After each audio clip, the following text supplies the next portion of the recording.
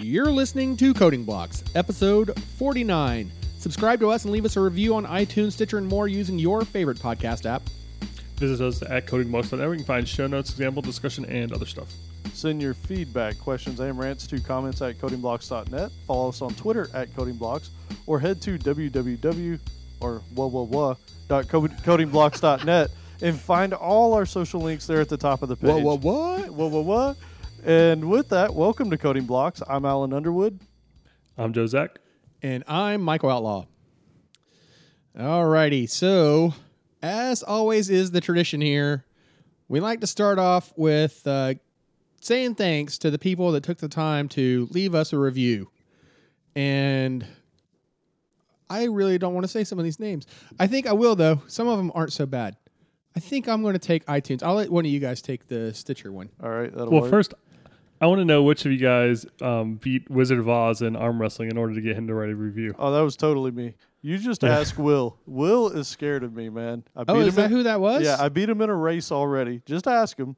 If you're on our Slack channel, just go over there and hit Will Madison and be like, yo, I heard Alan smoked you. And then that should do it right there. You know, I read that review and I was like, wait a minute, who is that? Mom? Oh, that's amazing. All right. So from iTunes, we have Clive Scott He's from Zimbabwe. from Zimbabwe. Yeah, I thought that was awesome.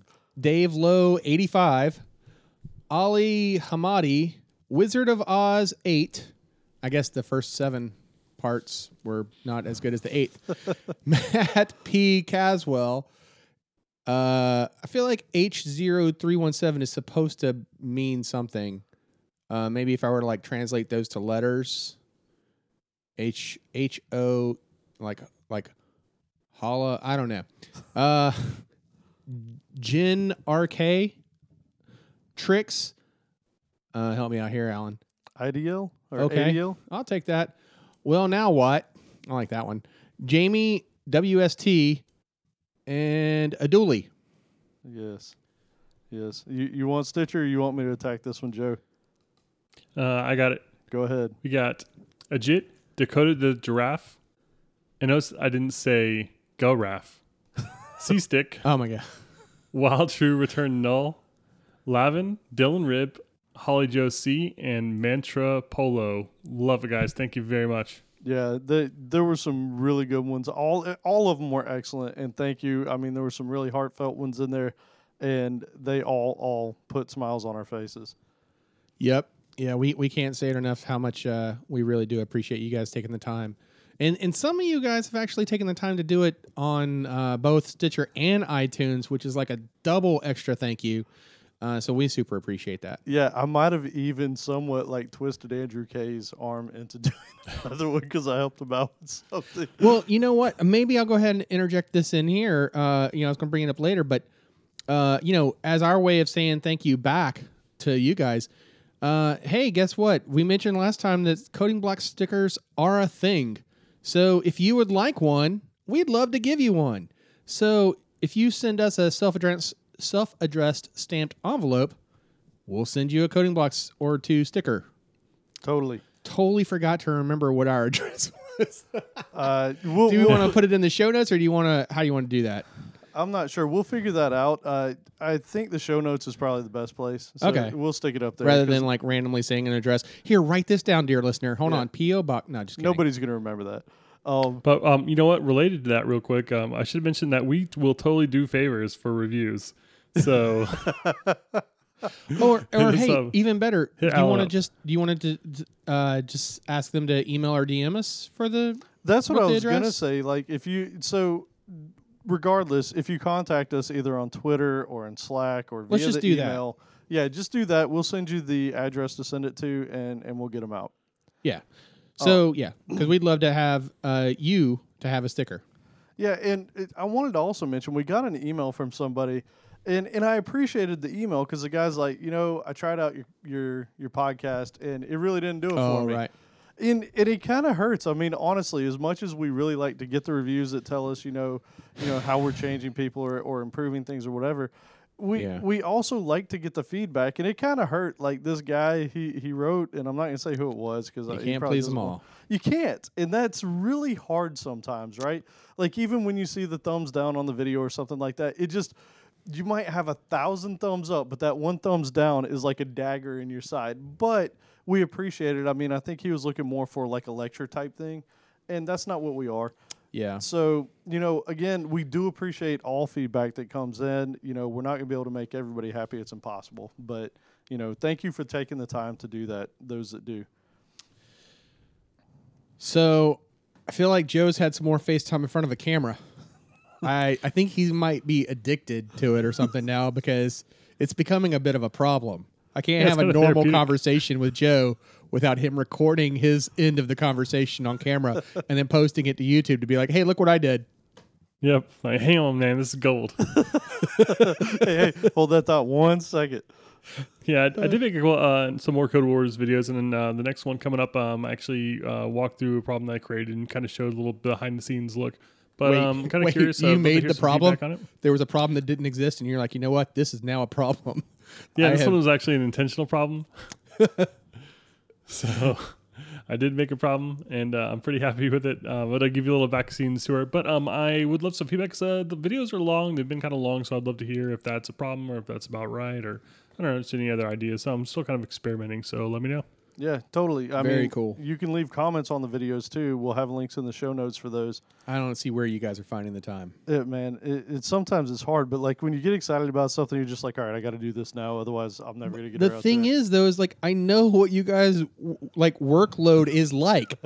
And that's the part that's killing me because I'm like, well, I don't have time to do that. I can't do that right now. And yet you guys are like, oh, yeah, here's a video I did. And I'm like, what? It was 10 o'clock at night. That's all I can say, man. Yeah. So yeah, I don't edit either. Oh, I do a little bit of editing, not a lot. So I also put together a video that was, fortunately, Andrew K. had a problem that he shared in Slack. And it was awesome because he was like, look, man, I'm debugging this problem and I can't get it to work. And he was pasting snippets of code and we weren't really getting very far because it's really hard to take just little portions of something and really make much out of it. And he was kind enough to just zip up the entire thing and send it and be like, hey, yeah, totally. Will you help me out? And I was like, cool. Can I record this? And he was like, yeah, go ahead. So I have a real live debugging a real application that's basically, creating your ultimate Overwatch team, which I think Joe Zach got a little bit excited about when he saw. Yeah. So I didn't know it was Overwatch related. I need to get back to it. I haven't played in a long time. Man, I never bought it. I need to. But, oh my God, that game's awesome. It's so fun, man. Yeah, it's probably more fun than making videos. It's like crack. But yeah, so that's up there. We'll have all those links in the show notes. And also, if you just go to codingblocks.net and go to the top of the page, there's a link to our YouTube page so you can see all that new stuff.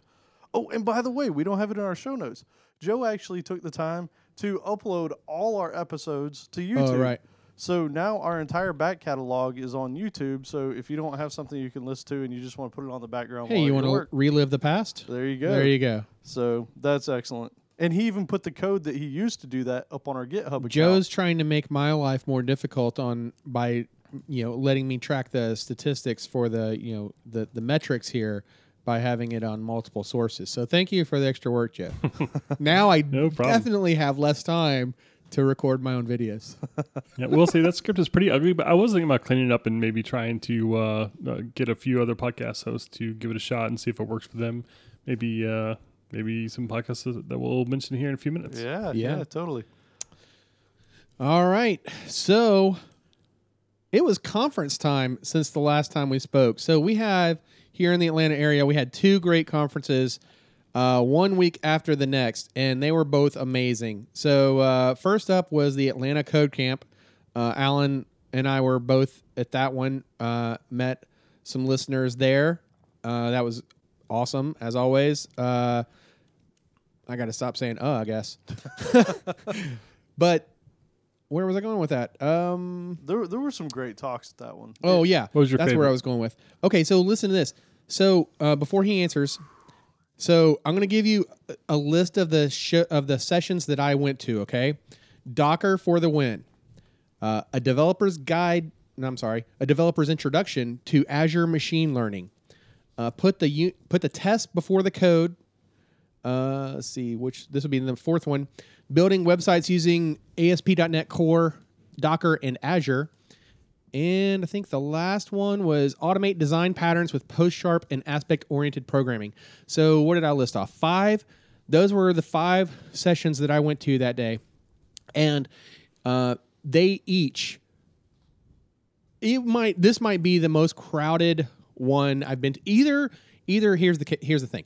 I either lucked up and went to the popular sessions for each block for the entire day, or there were just more people here this year than in previous years, because a lot of these were like beyond standing room only to see the session. Yeah, I didn't go to all the same ones. I don't have a list of them, but I noticed the same thing. Every room was packed. The only one that wasn't packed, and it's a shame, was Microsoft was putting on a particular room where they had the IoT devices, and they would go over different ones during different blocks.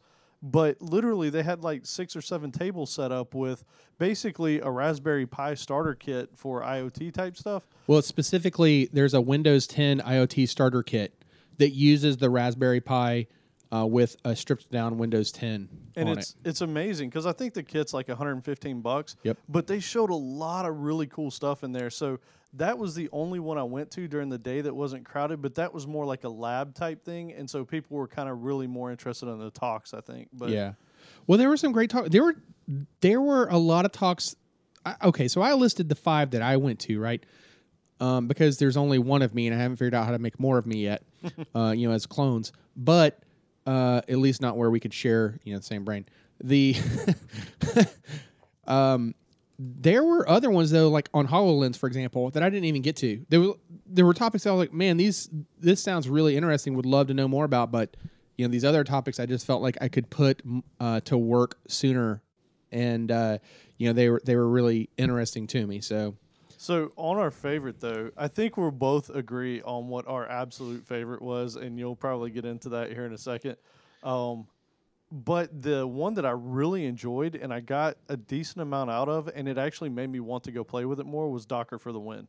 Like there were some really cool things that I found in there, and if you haven't messed with Docker and you don't know why you should mess with Docker, then maybe you should just go up to Docker whatever it is.com and start looking at Docker whatever it is.com. Hey, yeah, I mean, I've definitely got the link right there in my head. So but I mean, it's really, really cool stuff, and it's a shame that it doesn't work on Windows in terms of how. Wait, but it does, and it is Docker.com. It's getting there. It's getting there. It doesn't. So only for 2016 Windows Server. Oh, sorry. Does it exist? There is specific, and it has to be Hyper-V and all kinds of stuff. So I mean, I wish that you could run the Linuxy type stuff on Windows. It'd be amazing because then you could just port everything everywhere. But any which way, it was really cool. But our favorite of the day. But that's what the previous versions of Docker were, though, on Windows. There was the shoot. Well, hold on, let me find it. The Docker Toolbox, and then the Docker for Windows, and then the Docker Engine for Windows. Ooh. And if I recall, Docker Toolbox is we're going historically, right? So Docker Toolbox is the oldest, then Docker for Windows, and then the new thing is Docker Engine for Windows. That's the one that you're talking about that would allow you to run Windows Docker instances on a Windows machine. Yes. The previous 2, though, if I'm correct, if I recall, were Linux on it. If I remember right, no, that can't be right. No, I think it was a VM with Linux on it. Oh yeah. You had to have because it used VirtualBox. It has to use the kernel. You had to use VirtualBox in order to have a Linux VM, right? Yep. Yeah, I wish there was a native way to cross it. And it sounds like it's getting there now, and especially with the Windows subsystem for Linux, maybe it'll be a possibility. They say they don't support it yet. Yeah, not yet. But my guess is it's going to get popular enough to where it will happen. But have you tried it yet? Have you tried Windows Subsystem for Linux? I haven't installed that version of it yet. Joe, that version wait, of Windows. Nope. You don't have 1607 yet? You should have it by now. Not on a computer I use. Maybe it's You have it on a here. computer you don't use? Well, no. So, like, my wife's computer has the latest version and all that, but I don't know that I do it on this one. So, I don't know. I haven't been able to do it, but man, that'll open up. Such What a about crazy you, Joe? world. Have you tried it? My computer came with PowerShell, so no. I'm set. Well, No, my work computer is not Windows 10, and most of the time I'm not working. I'm using my MacBook, so. Right. Although uh, that may be going away with well, the I guess escape where I was key. going with this though was that I've been playing around with it and I want to use it more, but I have found some frustrating things, not with the Windows subsystem itself, but with other tools sometimes giving me problems, and it's hard to track down because it's like these are tools that might work on a real Linux, and then I try to bring them onto Windows subsystem for Linux, and they start giving me a problem. So, I haven't found the root cause yet, but because like I said, I want to use it for a lot more than I am. Cool. But what was our favorite of the day? Okay. I think there's a consensus here. So here's how this, and I'm going to totally butcher this name, even though I practiced it and you guys heard me try to practice this name. I even listened to how someone else said this name just to make sure that I could try to say this name correctly. And I'm still going to butcher it, but here goes. So what happens is we're going into the last session of the day. Okay. Now we've talked about aspect-oriented programming before. I'm a fan. I like it. It's cool, right? I don't know if you've ever done it, but It's if you haven't, you useful. should totally try it. And so the way the session card worked out was like you didn't really see who the speakers were. You just saw titles and descriptions and whatnot. So I saw this one on aspect-oriented programming and it was specific to PostSharp, and I thought, oh, that's cool. Maybe I'll pick up some new stuff with it, right? Pick up a new thing or here or there that I didn't already realize about it. So, this is the one I'm going to go to. And I don't know if it was coincidence that Alan was already going to go to that one or if maybe he heard me say that out loud and was like, oh, yeah, you're probably right. I don't know. I don't remember.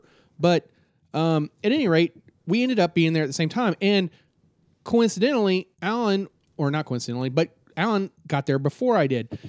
And so I walk in and I sit down next to him and I'm kind of like, looking up at the thing. And I'm like, holy, wait a minute. Do you realize who's giving this presentation, Alan? This is the guy who created PostSharp. So here goes me butchering his name. Gail Fratur. You know what? I can't. I can't. I'm sorry. I try. It's kryptonite every time.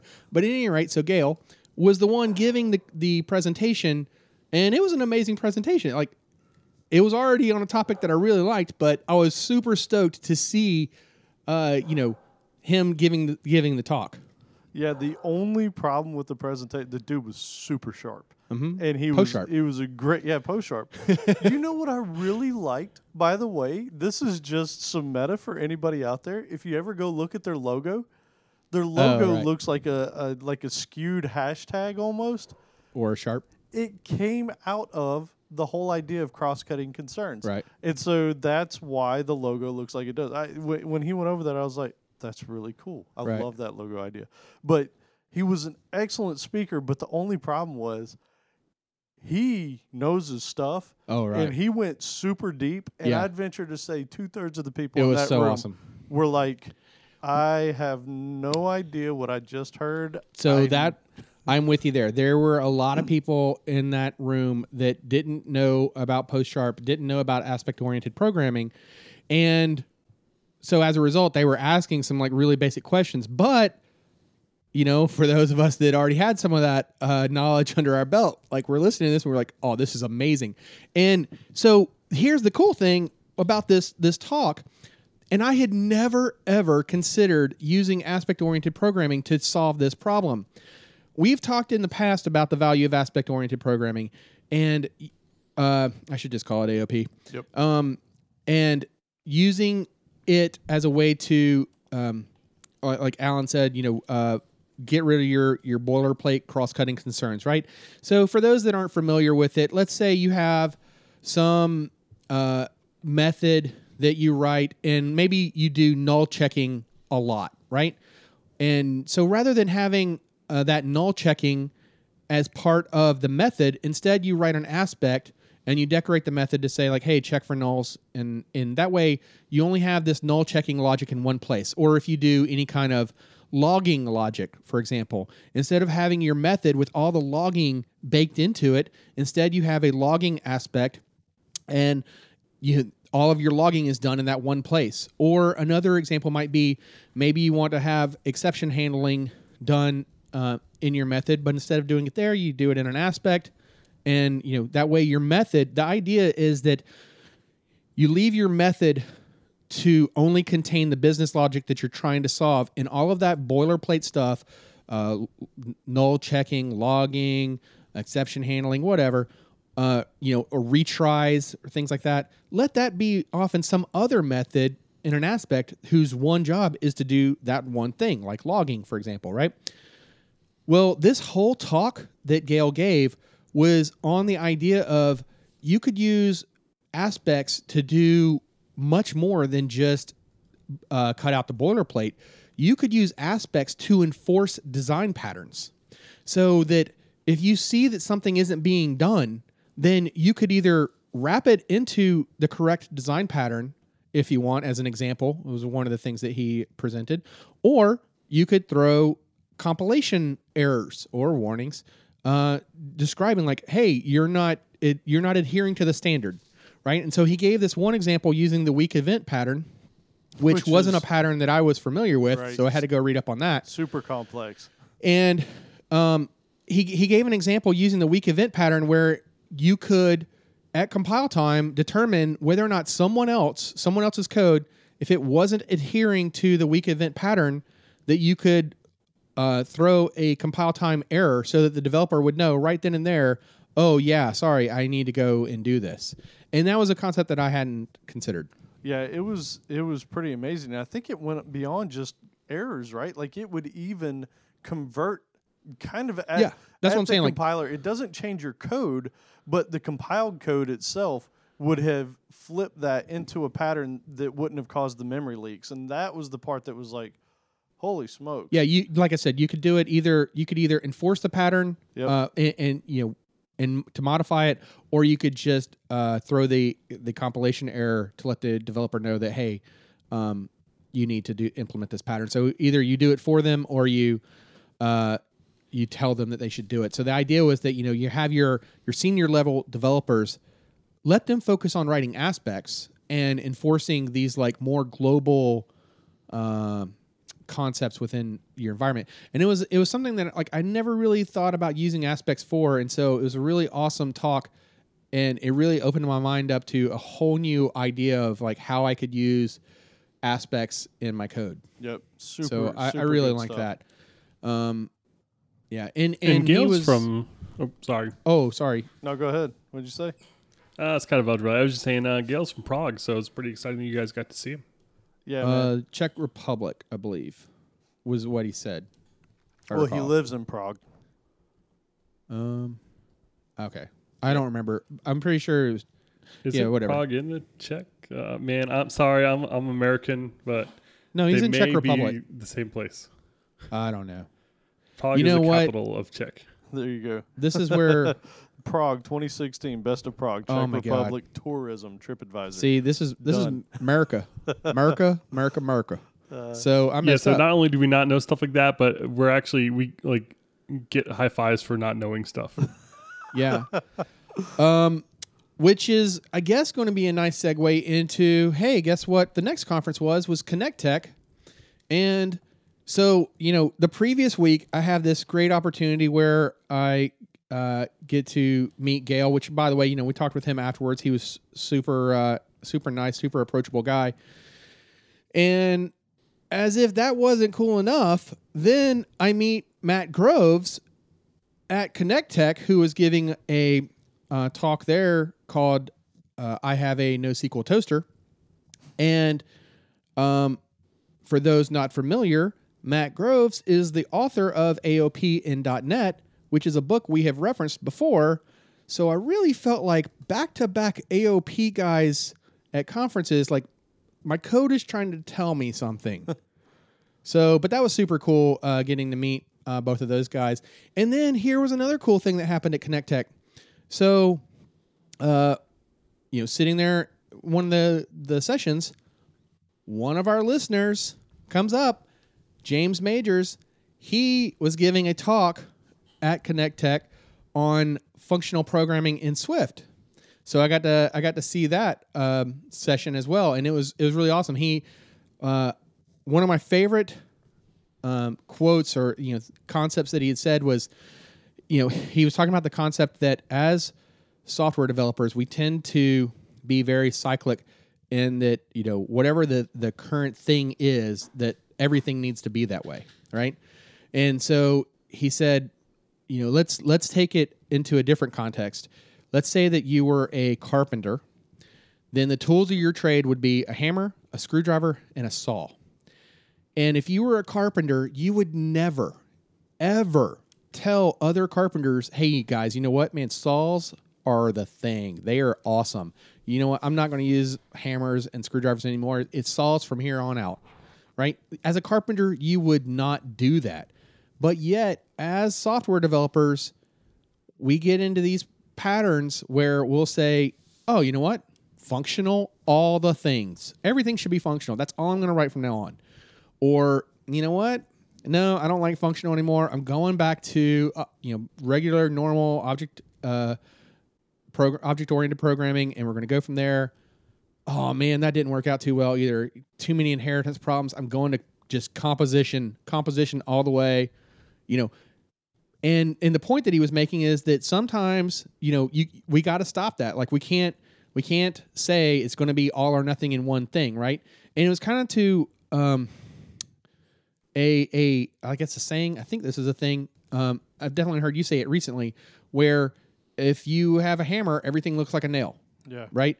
And it's kind of that's kind of the same point that he was making, is that some people get into functional programming as an example, and they want to do it for everything, and then that's not necessarily the right thing. Like, and an example that he gave was like, okay, you could get away. You could actually do some functional programming, UI programming. It would be horrible, right? No state, recreate everything. Yeah, It's not going to work. Because one of the whole tenets about functional programming, though, right, is you're not mutating any external state, right? You're given some inputs and you give an output, right? But in order to draw stuff on the screen, you're definitely mutating something, right? Yep. So that's kind of the point, But it was a really good talk, though. That's awesome. Yeah, I wish that I could have made Connect Tech. That was another 2 days. I had too much going on, but that would have been an awesome one to go to. So what do we got next? Oh, and then on episode 47, there was that whole conversation that we got lost into, mostly because I'm going to blame this on Joe for him not being there to stop us. But there was that topic that I had brought up about iOS and Android and how they're all kind of the same, and like everything that you could do on Android you could do on iOS, so who cares, right? And except press an escape key. And now but I think that Lynn McCrae actually reworded what I was trying to say so much better than what I actually ended up saying. And he said that, because I think the way I said it was that iOS was a better Android than Android is, or something like that. Yeah. And he was saying that, well, maybe a better phrasing might be that the Google ecosystem is best on an iPhone because, my discussion was focusing on the apps, and Android alone offers more than just apps, which is a fair point. And I think his rewording of my point is a lot better than the way I said it. Although one of our friends just shared with us a link today on the new Xiaomi Mi Mix Oh yeah, I saw that. bezel-less phone. Oh, yeah. Oh man, That was drool worthy. that thing That is is gorgeous. It actually made me rethink that whole topic, because then I was thinking like, okay, fine, the ecosystem on iOS I like better, Yeah. and I feel like the security is better Yeah. on iOS. The bug bounties are higher on iOS. It's because the difficulty is so much higher. So that makes me feel like it's more secure. Now, whether that's a false sense of security, we'll never know because the NSA will never tell. But from the hardware point of view that you're bringing up, the hardware options there's so many more out there. And it's not that they're better necessarily. It's just that because there's more than one vendor iterating on ideas, then you get a lot more spaghetti thrown against the wall to see what's going to stick. Right? Like, yeah, LG failed with their most recent one where it was pluggable components and stuff. Like, it didn't really take off. But, yeah, there's ideas, right? Yeah, I think there was a more noticeable recent fail than LG, but sure. Yeah, so, but that... I mean, that we won't mention blowing up phones. Yeah, that was pretty cool stuff. And we'll put that in the show notes. That's just for fun. What else we got? Oh, hey, so we mention our Slack channel all the time. And you should totally join. You should. And where can you do that? Does anybody know? Codingblocks.net/Slack. Totally. And there is a channel in there that I know I'm definitely in it. I think you found out about it the last episode that I made this. Oh, yeah. And yeah, Joe, yeah. I know you're in there all the time. And it's one of those things where we're just kind of trying to pump people up to do things on their own, right? Like we've done the Coding Blocks thing. And I think we're going to make this a regular part of our show now, just, bring up people that are doing some really cool stuff. And most recently, Zach Brady, he has got the reactionary.net, which... Would it not be Brady? Brady, B-R-A-D-D-Y, yep. And he does a lot of React things. And I've read a couple of his articles, and I really like his writing style. It's entertaining and informative. And Joe, you want to share a couple of them? Yeah, James Studart has got cynicaldeveloper.com. We mentioned his interview with Hello Tech Pros a while back, and now he's got his own podcast. So we went out and bought a mic and did it, and I'm really looking forward to hearing more of those. I've got a little preview before it was released, and so I'm looking forward to that. And thanks to James. Oh, sorry. Go ahead. No, all good. Although I did want to mention, before I forget, the hashtag I made this. I didn't actually make the channel. I don't know who did, but I don't go there to inspire people. I go there to get inspired. So a little bit backwards there, but it's been really good. I wanted to say thanks to James. We now all know about Tiggers and Eeyores. That's right. Due to his Hello Tech podcast interview. Yep. So that's now a thing that we can all be aware of. Yep. Yep. And I must say that dude really knows his onions. That's awesome.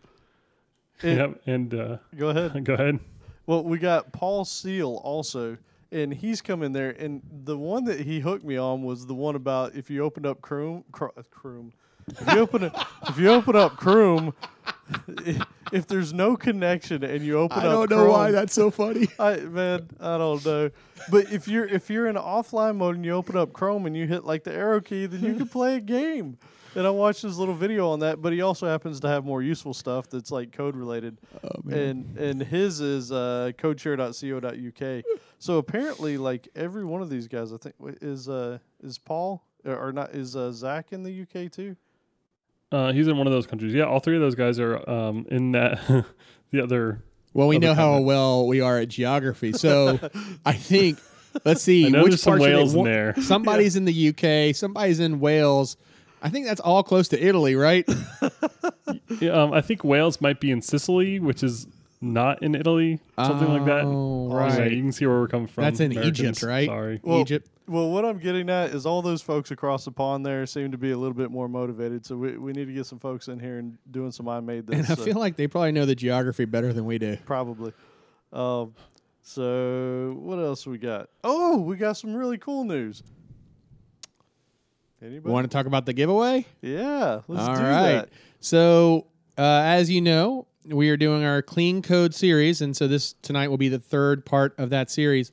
And first two parts, we were having a drawing. So, as we said last episode, tonight we will be announcing the winners from episode 47, and episode 48 you'll be announced next episode.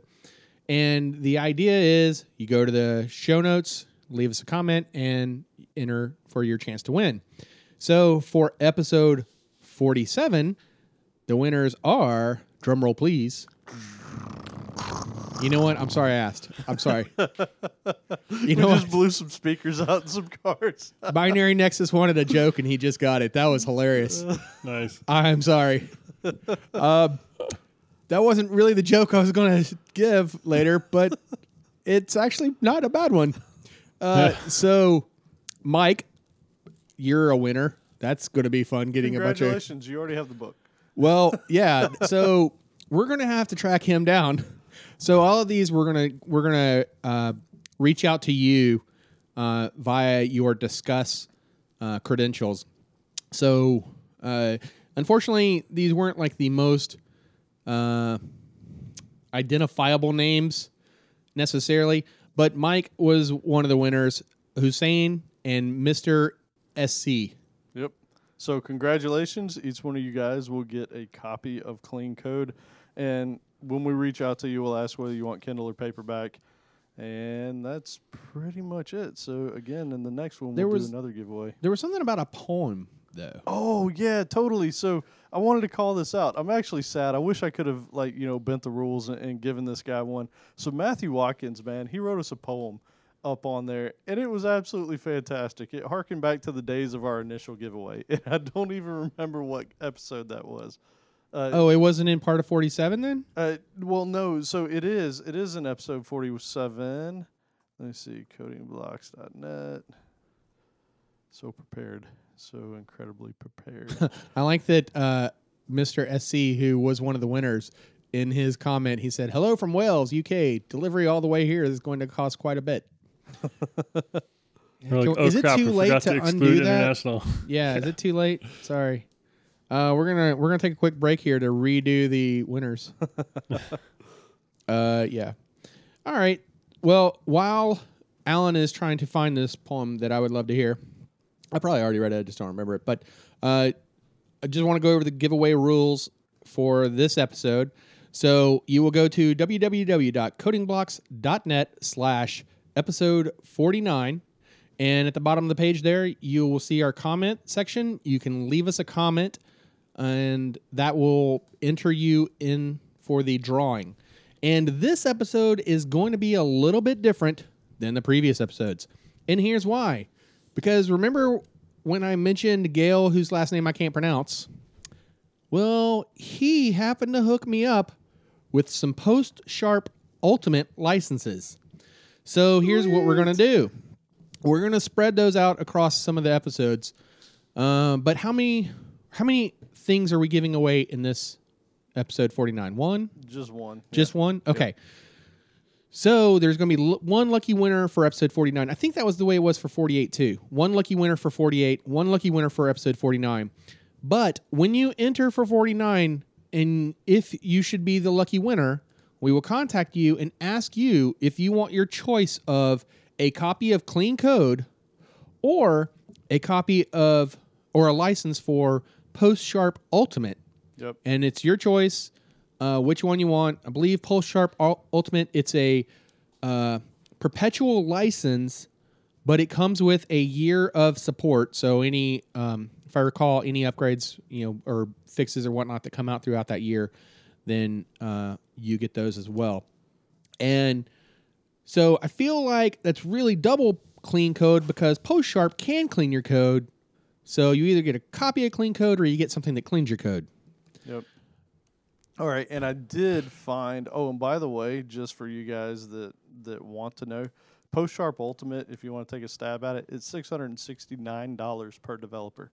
This is not a little tiny piece of software that you may never use. Like, if you actually get it, it could be useful if you write some C# code, and Visual Studio is your IDE of choice. So it is a pretty incredible value, and a huge thanks to Gail for providing those.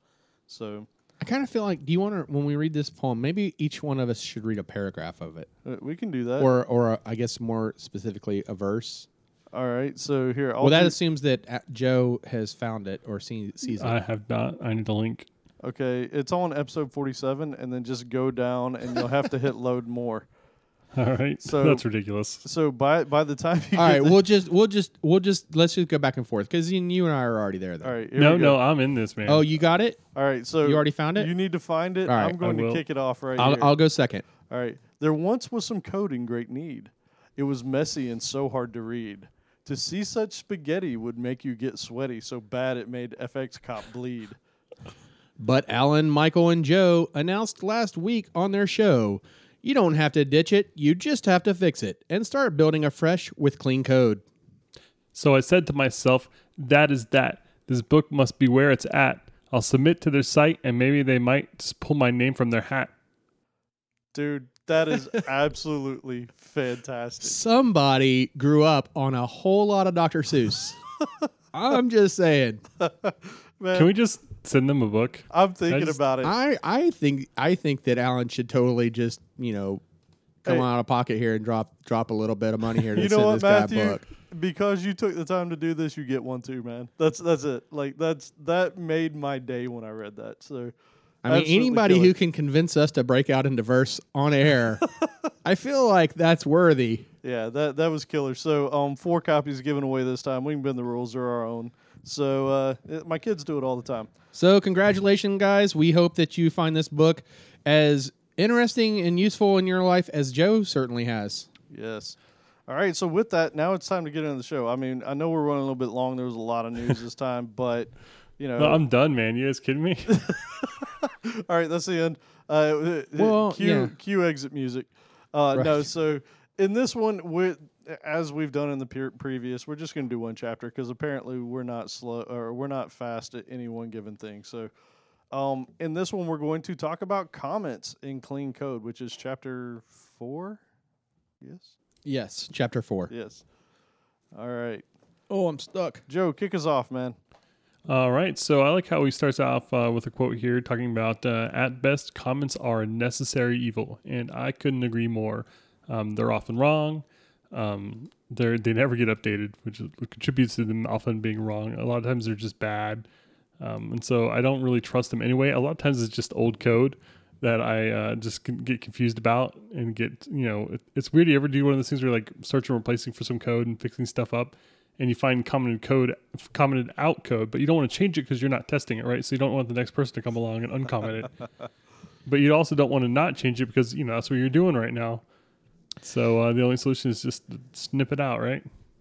Well, yeah. I mean, there was actually a great quote in here that I wanted to say that starts it off where it was that nothing can clutter up a module more frivolous than dogmatic comments, and nothing can be quite so damaging as an old crufty comment that propagates lies and misinformation. Yeah, totally. And you know what's funny? You know who sort of convinced me of this whole thing was my boy that I beat in the race, Will. Oh my God! You won't let him down, will you?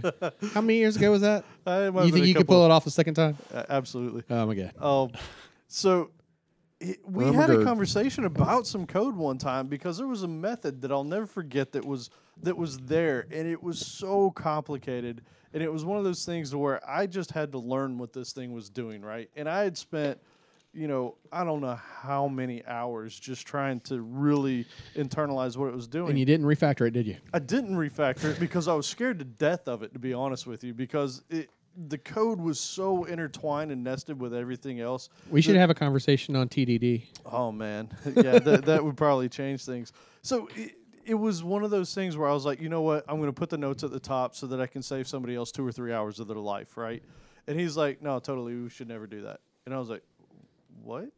Like, you're crazy. And he's like, no, dude, if it doesn't identify what it does by being able to read that method, then you shouldn't put comments on it. And I was like, I disagree. I can't rewrite this code. Like, not and feel good about it, right? Like, I would have been nervous. Because you were scared. I was scared. Yep. And I didn't want to do it. Like, This is one of those few times where we can get Alan to actually admit he was scared about something, so we can't live this down, Joe. Yeah, Alan was man. scared. I didn't want to do it. And he actually convinced me. He's like, look, dude, unless it's a public API, you really shouldn't be commenting those methods. Now, okay, we'll come back to the public API because I actually take issue with that. But Okay. I will say this, though, and this is kind of going along the same lines of where he was thinking with this, which is a quote from the book. One of my favorites is that comments are always failures. Yeah, it's to compensate for our failure to express ourselves in code. Yeah. And that is true. That, I mean, it really is. If you name your method properly and if your method reads well, you don't need to comment it. Like, that's it. It's simple, but what do you do with legacy code? You write some unit Yeah. tests to verify that it works, and then you go with Yeah, refactor right. Good it. luck writing the unit tests with most legacy code. I mean, I'm not saying they have some dependencies baked in there that make it a little difficult. well, you brought it up on the last episode, Joe. Remember, you were talking about the fact that you went to try and break something apart, and because there were so many parameters and so many things that were nested, like, Yep. Well, I mean, the three of us have absolutely worked in frameworks in the past where, well, I say frameworks, but I mean like, you know, large code bases where it was dated patterns that were followed at the time that had dependencies so intertwined and baked in that to write a unit test for it was impossible. they were I mean, all integration tests, every one of them. you couldn't, I mean, like new code that we were able to introduce, sure, we could write some unit tests for that and they could be beautiful and, you know, like angels would sing every time you'd open them. You know, they were beautiful. You know, little rays of sunshine would shine down on you anytime you even ran them. But the old code, yeah, no way. you Couldn't stayed do away it. from it. And that's the sad part. Yeah, I mean, one of the things I like that they said is comments should be updated as code is updated, but the better use of time would be to make the code better itself. So you don't even need the comments, right? Yeah, I'd say just delete the code. Or, I mean, the comment. Because the code changes and evolves. Yes. And the comments will get separated away from the code that they can often get separated away from the code they describe. So I'm not talking about you have some function, some summary documentation at the top of your function describe what the function does. I'm saying that, for example, in the body of the function, you have some kind of comment describing what's going to happen, then it's quite possible that that comment can get, as someone else refactors or adds functionality, now suddenly that comment isn't next to the block of code it's trying to describe. And then as that block of code evolves over time, that comment might not even be relevant anymore. And so now it's just, it goes back to the previous quote, from the beginning. It's misinformation. It's a lie. I hate comments in code. Which, I like. Hey, going back to as our friends on the other side of the pond would call it, university. I mean, I remember that being a big thing that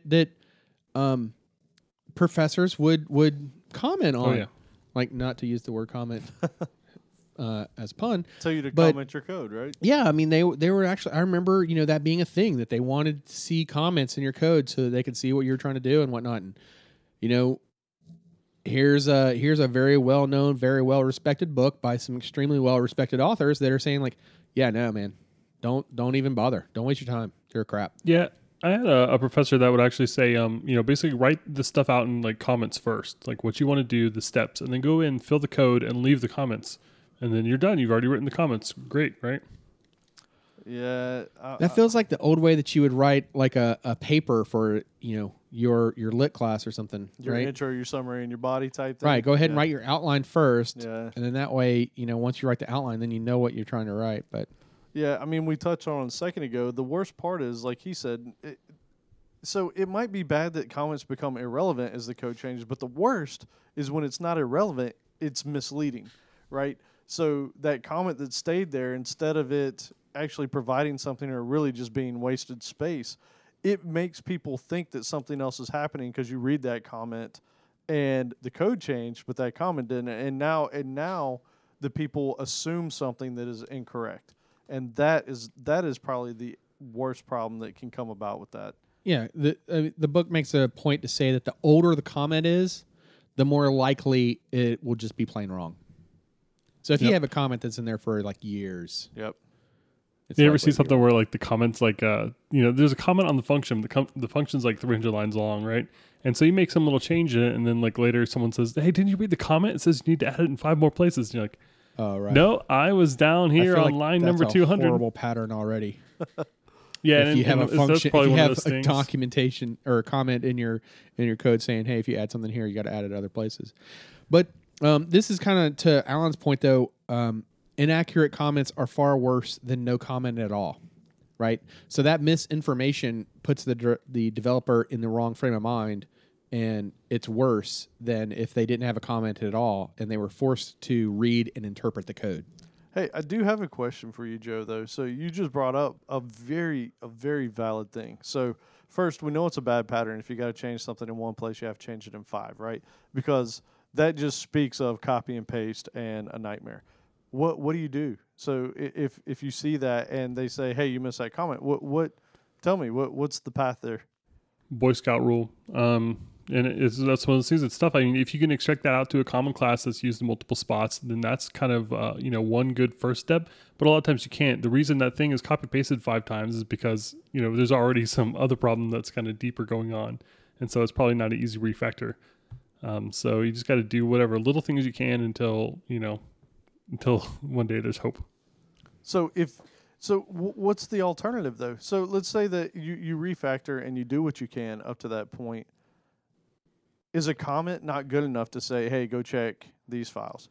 Is it the wrong thing to do? Is it No, because here's the thing, and this kind of goes back to your previous story that you were talking about with you and I think it was Will. Yeah. Where that because in your mindset you're saying like, okay, we know that this is a mess, right? I know that this is a mess, and so because this is a mess, my mindset is I should comment that so that others know. But instead, what you should really be saying to yourself is, oh, this is a mess. This, it could be Crewman meth? it could be. Yeah. So, but instead you should be saying to yourself, okay, I see that this is a mess. I should clean it up. Right. And just take the hit. That's always one of those tough ones too, because you've always got to balance what the customer needs or what your boss is saying time-wise that you've got to do something, right? And so the cleanup, literally, like if it took you 2 or 3 hours to figure out what was happening in a method, which should not ever happen, but does a lot, if it takes you that long to figure it out, how much more time can you spend doing that if you really were only trying to find a bug in the system, right? And so now a ticket that was supposed to be, maybe a 2-hour turnaround, now you're talking about it could take a day or two after you start testing and making sure that everything's fitting. Like it is one of those very difficult decisions, and you as a programmer need to know how to balance properly, and that's a really hard one.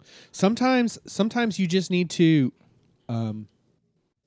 At least from my own experience, when I've hit situations like this, and I know that because of deadlines, I can't do something about it right now. But what I can do right now is I can create a ticket so that myself or someone else can be assigned to come back to it. Yeah, to that's a clean good it up. point. And that way, managers and whatnot, they can see, hey, here's some technical debt that needs to be, we already own it. We need to manage it, right? Do you comment? You got to pay it off. But do you comment the code at that point? Because here's the thing: if you walk away from it, there's 2 things that are going to happen, and I'm curious what you guys think about this. Right? I don't comment it. I'll go ahead and tell you. Well, so here's the way I look at it.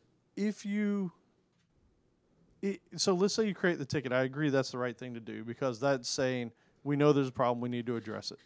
But the problem is, you go off and you work on some other stuff, and a month later you come back.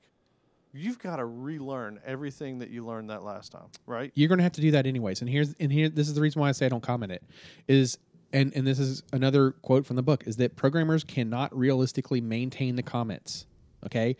So if I add a comment there and I don't come back to that piece of code for a month or 2 months or however long it is, right? How do I know that other changes haven't been introduced that totally undo whatever my comment was? My comment to myself could be totally irrelevant or wrong or misinformation or whatever. It could be a complete lie by the time I get back to it. So what's the point? Well, sometimes you want to use misinformation to your advantage. Like a lot of times if I see some messy code, I'm not able to deal with it at the time, what I'll do is I'll put a to-do in there and I'll say, clean this crap up, period. And then parentheses, I'll say, by the way, don't bother looking this up in source control. It was written by Outlaw. Yeah, and that's when, I'll see a comment about oh, yeah, I cleaned up Outlaw stuff, and then I'm going to be like, wait, what? Yep, and hopefully Outlaw will come across it first and actually fix it because he's embarrassed about the thing he didn't do. Yep. So you just make sure you include people on the pull request is what you're saying? Yep. Interesting. Tough crowd. So, yeah, I mean, I guess I get it. I'm on the fence on whether whether it should be commented or not. And I do agree that sometimes you have to come back, you have to relearn it anyways because you don't know what changed. But yeah. One of the other quotes in here that I really liked was, "The only good comment is the one you found a way not to write." And that sums it up. That's so valid. If you figure out and you think about, how can I write this method name? How can I write this class name? How can I write the body of the method in a way that people can just look at and understand? Well, it goes to the whole point of this chapter in this book is to be able to explain yourself in code. So if you can explain yourself in code and you don't need to write that comment, then it's easier for everyone to understand and maintain that code long term. Yep. Sometimes the comments that I write are for for reasons behind things. Like I'll be doing a Code Wars problem or something, and rather than doing like for I equals 0, I'll do something weird like for I equals 2 because there's some items in the list that I know I don't care about. And so in that case, I guess the right answer would be to create a variable called, array starting point, and then for I equals array starting point or something like that, or values that I care about starting index. And some better way of saying what I would say in a comment, which is starting here because of this. Yeah, that's interesting. I like that take on it. And you could even name your variables in a way that they're obvious, right? Like, skip X number of, and then that's your starting point for your loop. Yeah, that's interesting. I did like one of the things that they say. Can either one of you tell me when there is a good time to have a comment? Yeah, no. Yeah, copyright and licensing. No, you're wrong. Oh man, back in the day, you used to see file after file and have the license at the top, and even sometimes you'd have like the names of people who made the change and what they changed. Like, hey, Bob was here. See, I feel like this is no longer even the way it's done anymore. Now the license is in a separate file that's just in the code base, and that's the better way. Yeah. So don't have the license buried, the license header buried in every file, because that was we've all seen code where you had to like skip the first 25 lines because, it's the Apache license declaration. And you're like, okay, yeah, I get it. Apache really wants you to know about it. Well, you guys remember the Subversion days where it would throw the last modified by comments at the top of the file and like That's right. Stuff. It would do it for you. Yeah. Totally. Hate that. And I think, you know what, though? I honestly think that was a sign of the times where the tools weren't as good, right? Like now you can go into, like if you're using GitHub, for instance, you can go in there and easily look at the history of everything, right? And so maybe it was just a sign of the times. I don't know, but... Yeah, most comments are going to be bad comments that are crutches or excuses for poor code or justifications for insufficient decisions. Oh yeah, I do that one. I thought that one was a pretty good comment. You know, I'm where a justifier. Quote.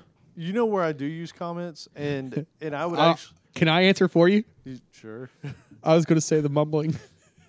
The mumbling. Yeah, because like one of the topics was on mumbling. Having comments that are plopping in a comment just because you feel that you should, or because the process requires it, or it's a because it's a hack.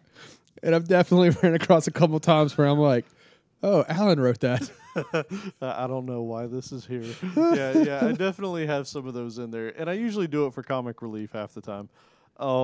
They're probably not useful at all. But no, where I actually do use comments is, and I'll go to SQL. When I write a stored proc, typically what I'll do at the top of it, the comment isn't about the proc per se, but I'll have in comments like usage examples. So if you want to test the proc, you can just, highlight this text right here and run it. Assuming that the proc doesn't change or so the if variables passed in don't change. If it does change, then it could break it. But the thing is, a lot of times you need to be able to have a use case that you can go up and test easily. And it's not like you have unit tests for SQL Server, or if there are, I'm not aware of it. Well, going back to Joe's point, though, with his for loop example of for I equals 2, where he wants to skip something, the book refers to that type of comment as an amplification comment. So they say a comment may be used to amplify the importance of something that may otherwise seem inconsequential. Okay, yeah. Oh, I actually did that today on a couple spots. There was a place where I was copying and pasting, but it was a case where I was kind of doing. I wasn't copying and pasting code. He tried to say it under his breath, like we wouldn't catch it. No, it was actually SQL. And SQL, oh, that makes it better then. Yeah, there's no modularity in SQL. Give me a break. But it's very little and it's very poor. But what I'm doing is basically doing a big case statement, right? And because there's no freaking dynamic sorting in the SQL Server or any other SQL that I'm aware of for no good reason that I'm aware of, I was, copying and pasting like 10, 15 lines, and you kind of paste the column names in because you have to. There's no other way except for dynamic SQL, which I will shoot you if you, do too much of that. You have to justify. If I see dynamic SQL, there better be a comment up there telling me why you're doing it. But anyway, point is, so I did some stuff and it was copy paste. Oh, but 2 of these were different for whatever reason. And so I put some comments off to the side saying, this is not a typo. This is intentional. Yeah, that makes sense. If somebody sees a pattern and all of a sudden there's a wrench in that pattern, that makes sense. But again, if somebody goes in and updates that code later, then those might, who knows what could happen. It's a frustrating thing, really.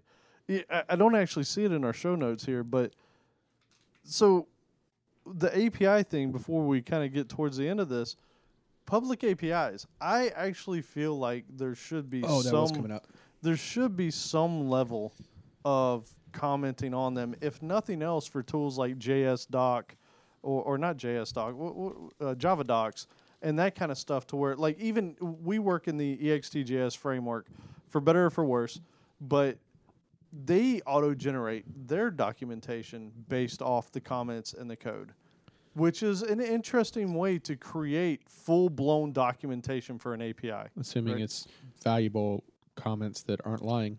But that's really important. Like the JavaScript, there's the slice and the splice, and the articles are the arguments are almost the same for these guys. They operate on arrays. And the only way you know what one does and versus the other is basically because the comments. One says returns a copy of the array, the other says it returns the modified array. And that's important information. And I don't know any other way to get that without looking at the source code, and good luck finding that. Right. So there was a section here in this book that I guess we're kind of already getting on, so I'll go ahead and bring it up, which was Java docs in non-public code, and they were saying like you shouldn't do it. It's no value. I agree. I so disagree, because Really? And here's the reason. And because what are we calling public? Okay? Because, we're in a C# world, right? And maybe, I don't remember how, it's been a while since I've worked with any Java packaging, so I don't remember how that works with the docs. But in a C# world, if I package something up as a NuGet package, you don't have the source, right? So your only ability as you're in the developer, as a developer in the IDE, your only ability to see some of those things is to, when you dot and then a bunch of stuff comes up, that IntelliSense documentation that is presented to you while you're typing, or even if you were to hover over something and read that's what that thing does. And that's just staying within the IDE, right? Those are extremely valuable, and you're only going to get that documentation if you provide the XML feed with the XML document with your NuGet package. Now, you could say, well, Michael, you don't have to put that in the summary documentation of the class or method or property or whatever. And you're correct. Technically, you could just manually write the XML if you wanted to. But the easy way to do it is to write your summary documentation in with your code, and then use tools that can extract that, much like you were talking about with the JavaScript frameworks. There are, you could use a tool to extract that XML at compilation time. Even Visual Studio, actually, if I remember right, will spit out the Visual Studio will spit out the XML for you when it does the compilation if you have anything in your summary documentation. So, that's extremely valuable, right? And that doesn't have to be something that you publicly, outside of your company or your user base, distribute. So if you're drawing the line at public as, people you don't know using your thing, right? I take issue with that one. But even IntelliSense is great. It'll show you the Java doc stuck there for internals or something. So if you're working, it's nice to be able to see, as you're typing the method, here's descriptions of what the arguments should be, and here's what the return is. Only if you provide the summary documentation. Yep. So here's the thing. I think, yeah, there is a distinction. So I guess when he was saying internal, and probably the same way I was following, Well, he said public. I agree with what you're saying. So I don't necessarily think it's internal versus public. I think it's more what is a package that you use in your application versus your internal application. So Well, that's what I'm saying. You have to define public. yeah, and that's what I was going to say. If it's something that a package or some sort of component that you've bundled that people are going to use, I do think you document those with comments or whatever, however you can generate the documentation, because that's not something internal to your application. That's something that you're interfacing with, right? It's almost like a third-party component, even though it's internal. Now, here's okay. So basically, if I could restate what you're saying, then is that there are times when you should write that documentation and times that you shouldn't. But how do you differentiate between when you should and when you shouldn't? And the reason why I say that is because there have been times where in code bases that even the three of us have worked in collectively, where there's been some project and we're like, oh, you know what? This thing has kind of grown into its own thing and we'd like to be able to use it elsewhere. We should make it its own package. But dang, there's no summary documentation on it. So if we do that, you're not going to be able to like look at it and immediately know like, oh, this is what this does. And oh, by the way, the guy who originally authored it is no longer here. So now we got to go and take the time to figure out what all this stuff is doing and then add the summary documentation in. Like that's a huge hassle. Whereas if it had been done at the time, right? Yeah. Then that summary documentation could have easily been usable when it was put into a package. So yeah, I mean, like I'm not a fan of inline comments with inside the method, but header documentation for methods I am a fan of, right? Like you know, whatever you want to call that, summary documentation That's for actually C# what or Will and I had kind of had the debate on was the header documentation. He's like, no, and I think I agree.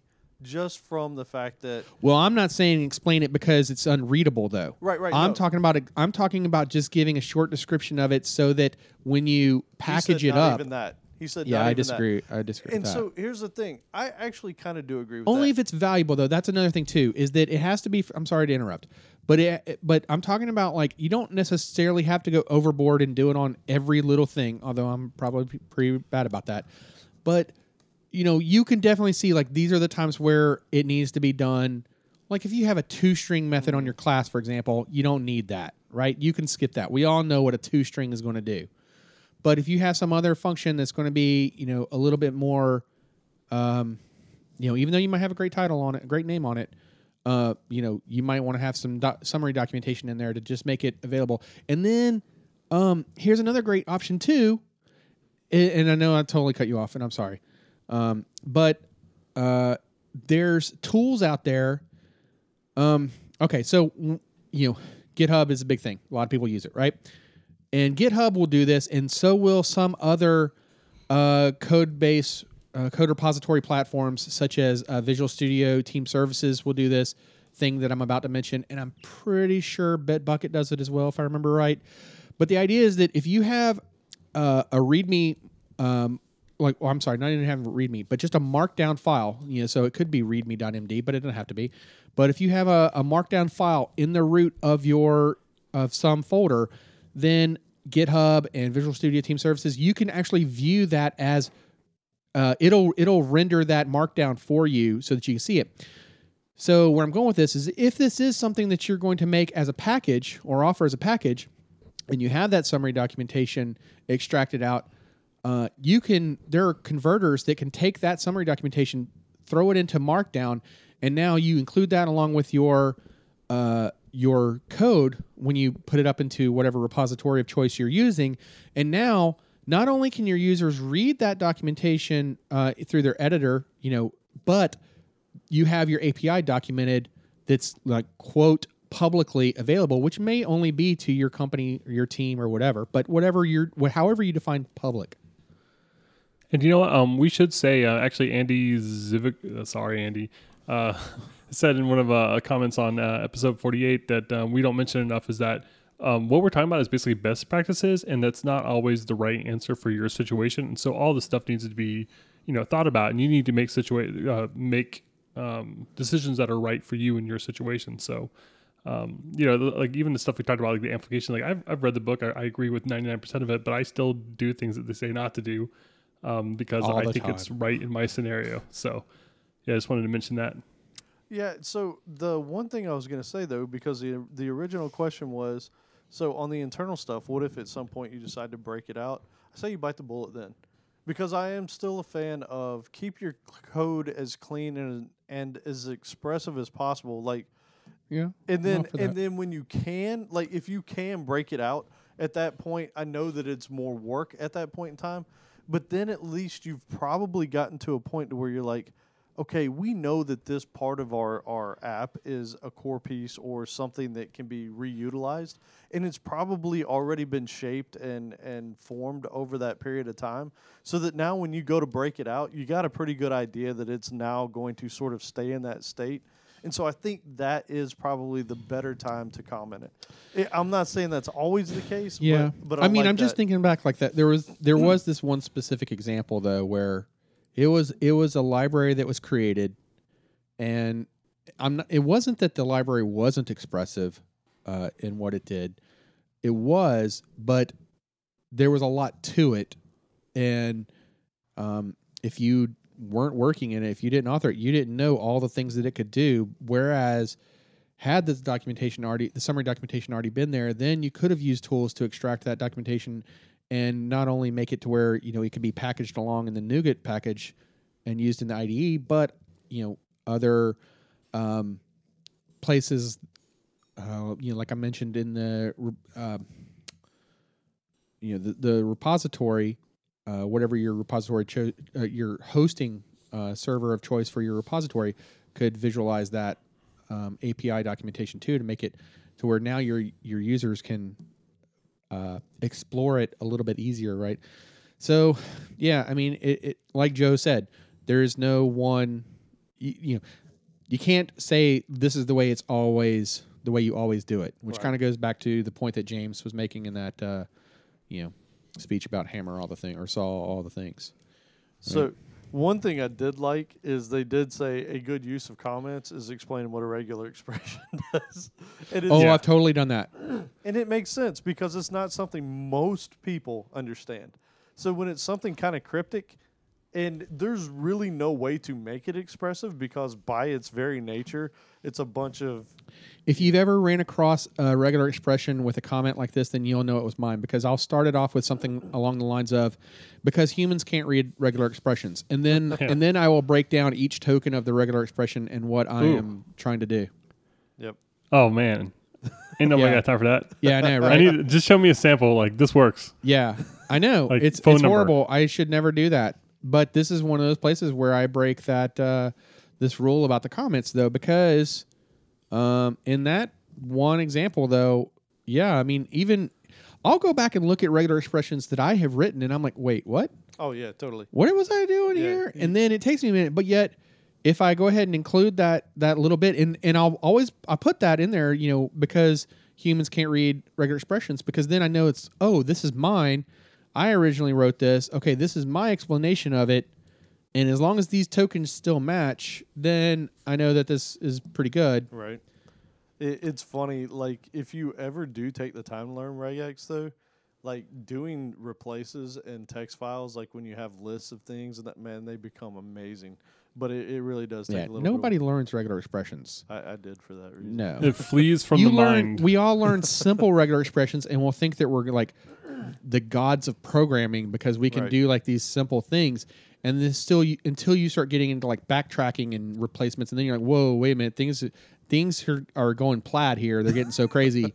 And yeah, there are regular expressions out there that mortal man cannot write. It took iterations of ReSharper to say, hey, you should change this. 100 hours of machine learning. Yeah. Oh, I will say though, if there's ever been the perfect case for unit testing, it's got to be regular expressions. So if you're looking to get a start on your brownfield project and you want to start adding tests and you're not sure where to begin, and you're a little bit scared, start with some regular expressions. It's a great place to kind of pop in a function, and it's so easy to test, and then you can modify those guys without being too afraid. And you can put in all those weird edge cases that you worked around. But you say my application doesn't have regular expressions. Well, this is your opportunity to add some. Make some. Yeah, that's right. And then, so there was one last point that they hit on here that I thought was interesting, and I can completely see where this is valid, is if you're interfacing with a third-party library that isn't very clear in how it works or it does things that are unexpected, that might be a good place to put a comment because you can't change their code. You can only use their code. But then the problem is if they upgrade the code later and it changes how it works, then now you have a comment that's no longer valid. Does anyone have an idea on how you could do this in code instead of comments? An aspect, maybe. Okay. I got aspect. Joe? I wasn't paying attention. Okay. Who wasn't paying attention? My answer was the facade pattern. Oh, yeah, you could. You could write a facade Okay. pattern around that third-party library, if it's applicable. Yeah, that could work. And then that way you could make your facade more expressive to your need. And then that way you Yeah. don't need the comment. I've seen some comments sometimes will be like, third-party.open, open a connection, do some stuff, and then later it'll be like third-party.open, and there'll be a comment there that says, I don't know why this closes, reopen. And I appreciate having that comment there because otherwise I might think it was just a mistake. But then, what would you do in that case? Would you create a new function called like reopen so it's more clear and then just do an open in there? It seems kind of noisy. Yeah, that's nasty. Yeah. I don't know. That's one of those things that if you come across, you say, that was a good comment. How about your facade pattern could manage the state of the openness or not, and if it's already closed, then it would just reopen it for your user. That's a great example, though, because that's the kind of garbage where people do feel like they need to put a comment there because they're like, I tried to delete this and it broke everything. So apparently it's doing some crazy stuff behind the scenes that I don't know what it's doing. That's actually a comment that I've probably written before. Like crazy sometimes stuff it just behind the closes itself. Well, I think our favorite that we've definitely talked about on the show more than once is like, I don't know how you could ever even get here. Yep. And then somebody finally got there after I left. That's amazing. Yeah. All right. And so what was the other one? Oh, to-dos. Yeah, we already covered that though. What do you feel? You like them? They're okay. I mean, I don't hate them, but I have definitely seen cases where myself or someone else adds a to-do, and then later myself or someone comes along and does what's in the to-do, but the to-do is left. And so then I later come back and I'm like, oh, hey, here's this to-do statement. And I'll read the to-do statement, and then I'll read the code below it, and I'm like, oh, wait, it already does that. I think I to-did it. Yeah, that's to did. That's to done. Yeah, I do see to-dos that I write all the time. I tend to write a lot of to-dos when I'm first starting to work on something, and I'll kind of come back and search for them and fix them. But sometimes they get left in, so I'll come back, a few months later, see a to-do there. I'm like, I don't think this is relevant anymore. I think I can just delete the to-do, but I'm not sure, so I'll just leave it forever. Hey, I got a way to pose this question to you about comments in a way that you guys might not have considered. That probably, I don't even know if the authors considered this way of thinking of it, but because this book, I believe, later does get into a section on test-driven development, and I know that Uncle Bob has definitely has some strong opinions about test-driven development and testing in general. And one of the tenets of test-driven development is that you write your test first that fails, and then you write just enough code to make the test pass. You write no more code than it takes to make it pass, and no less, right? And then you refactor, right? Now, if you were to take that approach, right? So you write your unit test first, your unit test fails, and then you write just enough code to make the unit test pass. So let's say you had an add function and you have a unit test that says like, hey, if I pass in 2 and 3, does it return 5? So when you write your method the first time, you just simply return a hard-coded 5. That's how, if you're truly following test-driven development, right, especially in the beginning, that's how you would do it, right? You would write just barely enough code to make it pass before you would refactor. Now, the question is, since you can only write enough code to make it pass, you can't write the comment ever. Oh, that's a good point. Right? There is no comment. Yeah. So if you're following TDD, does that mean you never write comments? Except maybe when you're done, you're like, okay, fine, I got to write some summary documentation because Outlaw's kind of particular about his NuGet packages. Nah, man, you do it while you're in there. Otherwise, it's Well, not if you're fresh in your mind. practicing, if you're practicing pure TDD, then you're never going to leave the keyboard if you're doing an add function. It's just like if it's 3 + 4, return 7. If it's Well, 3 no. + I mean, 5, that return was 8. just like the worst example that came to mind, or the first example that came to mind. But it illustrates the point. But yeah, I mean, just for anyone who's not already familiar with TDD, I was just trying to illustrate what it is.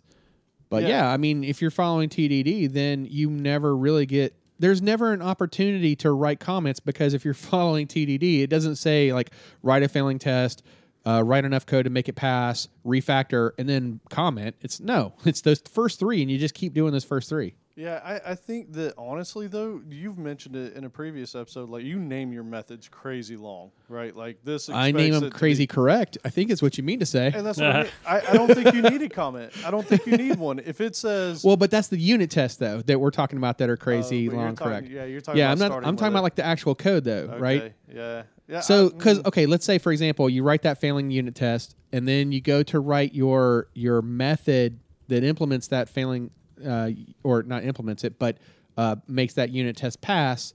Right? You can't technically write a comment first because you're only supposed to write just barely enough code to make the unit test pass. Yeah, I guess you don't do it then. Yeah, I guess you don't. All right. Well, this whole section's done. Then forget the book. Yep, we're done. And that took us right. what 3 minutes? We got through comments at 3 minutes, right? Something like that. I feel like Joe wants to say something. Yeah, we actually have some more stuff on comments, but first, wanted to mention a really great comment we got on episode 44 recently. In that way, we had talked a bit about basically putting up your school projects if you're in some sort of school boot camp, and posting those to your GitHub and using those to kind of show off your chops when you're looking for a job. And Darren Hona mentioned that that's probably not a good idea since a lot of schools will actually specifically prohibit you from doing that sort of thing because they don't want other students to just find your work and copy it, paste it. And so said, you can do it. Just make sure you check and ask permission or make sure that you're allowed to do that before you post your results. Boo. That said, you should still do side projects, but I just thought that was really good feedback. So, I mean, he's right. And he was like, oh, Michael, please don't tell people to do this. And, yeah, so Darren's probably right. Yeah, shame on me for saying it. But I kind of feel like, oh, boo, schools would do that, and they do. But I think if it were me, I'd probably still go ahead, maybe live up to my name here, and put it into the repository. And, along the lines of better to beg for permission beg for forgiveness than ask for permission. I mean, even if I just put it in the repository and left it as as a private repository, right? And so then no one else can see it. And then when I graduate, I'm like, oh look, public all the things.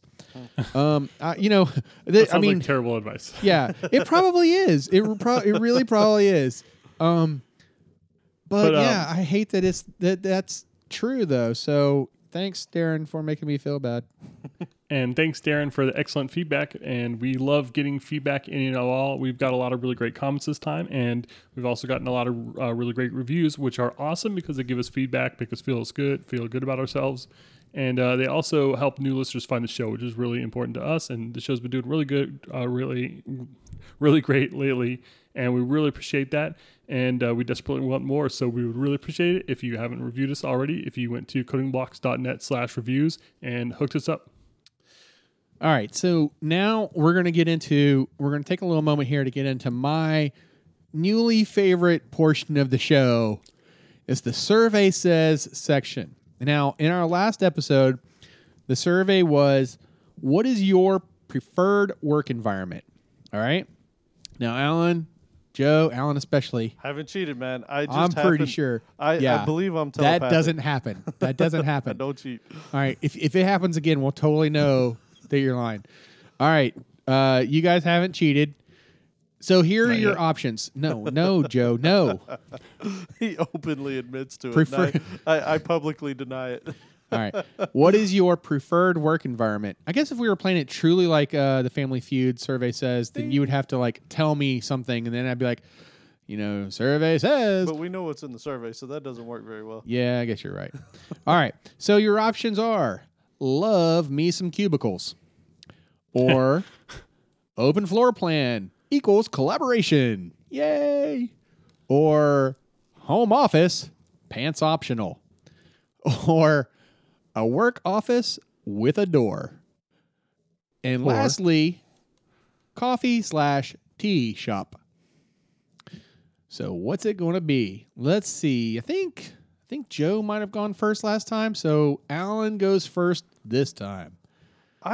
You know what? I mean, because I do get in Slack and I chat with people, I really don't know what people are going to do on this one because I mean, I've seen people that say that they work from home and they kind of hate it.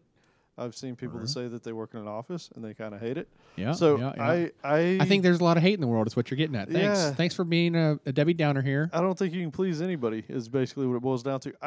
So out of those choices, I'm going to say that people would probably like an office with a door. An office with a door, not a view, but a door.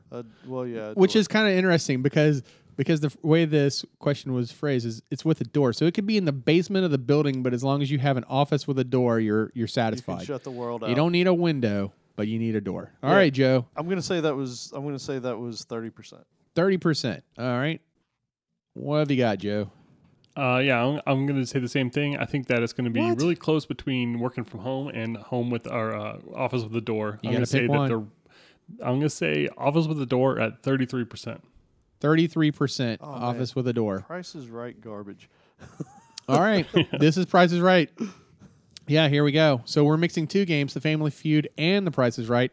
So by Price is Right rules, that means that you have to pick the right one without going over on the percentage, and the closest one wins.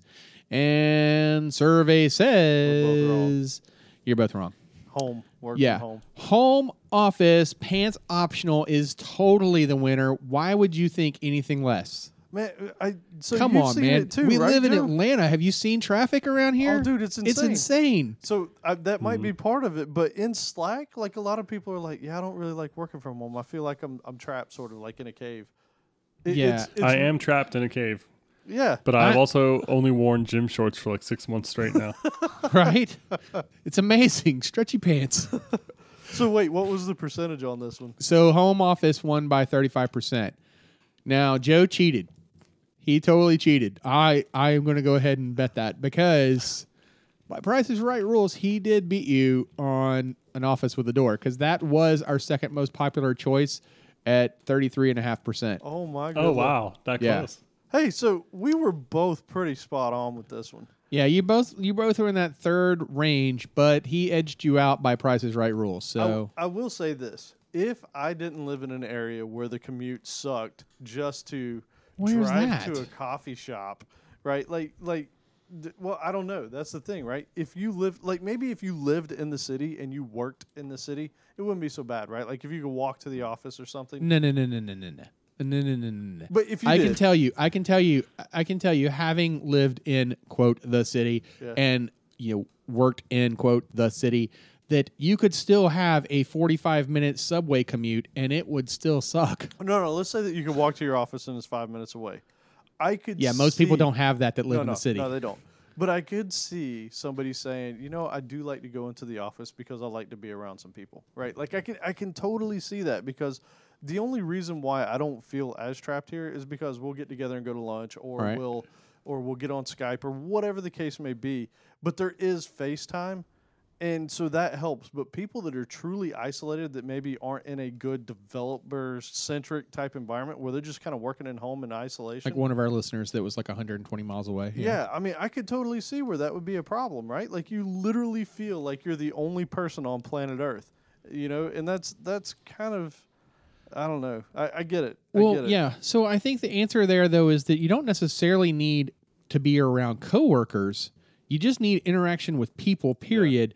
So if you're working from home and you're frustrated, just take a break to go to a coffee shop or go out and walk around a store or get something to eat or whatever. Just take a moment or be around other humans to remind yourself, like, Yep. oh, yeah, this is why we do this. Right. Did Yeah. anyone vote for cubicles? Cubicles, yeah, totally. Really? It was not one of the popular ones though. It was fourth out of the Yeah, you do five. get some privacy, and you still get to go to lunch. Yeah, true. I'm actually surprised because like of those options, if I wasn't going to pick home, because cubicles, I definitely am up there on the cubicles. I like it because you get just enough privacy, when you want it, right? And if you want to put on some headphones to block people out, you totally can. But like the open floor plan, which rated higher than cubicles by like double almost. Wow. Okay. I can't stand that. I can't stand if I can just like look across, like, I'm sitting there and trying to write some code and I got to like look across and like, oh, there's your face. Oh, wait. Sorry. I wasn't trying to catch your eye or something. I wasn't trying to like flirt with you while I just looked up from my monitor for a moment. Or, if you're trying to talk to your spouse or significant other and you're like, happen to by just looking around and all of a sudden you catch your coworker's eyes, you're like, whoa, I mean, it just doesn't feel comfortable to me. And yet it was a popular higher, choice. More popular choice. Yeah. Interesting. So I will guess say I'm though, weird. I think Slack kind of keeps me saying like there's people I'm used to seeing, most days, like say like Angry Zoot or Mad Viking God or something. And I'm just used to kind of talking with these people day in and day out. And I'm pretty isolated. Like I'm pretty far away from even any other developers out on my little island. So it's not really an island. Joe owns an island. You heard it here. Right. Yeah. I'm pretty sure that's what I heard. Wow. Yeah, you should man. Google it and try to skip past the photos with the police tape, and you'll see some nice ones. Wow. So Yeah, so it's nice to have developer connections there. So here's our survey for this episode. So in keeping kind of topical with some of the things we've already discussed here recently, hey, guess what? We have coding block stickers. We'd like to give you one. Send us a self-addressed stamped envelope. You'll have to email us or DM us on Twitter, and we'll tell you where to go. So in keeping with that topic, Alan here is a little weird. Doesn't want to put a laptop on his, or a sticker on his laptop. So I'm not trying to taint the jury here. But the survey is, do you put stickers on your laptop? So your choices are, no. I've got class and I'm an adult. Stickers are for kids. I don't have a sticker book. I have a MacBook. All right. Right on. Or your other option is stickers. Stickers, all the things. What about So one sticker? what? One sticker?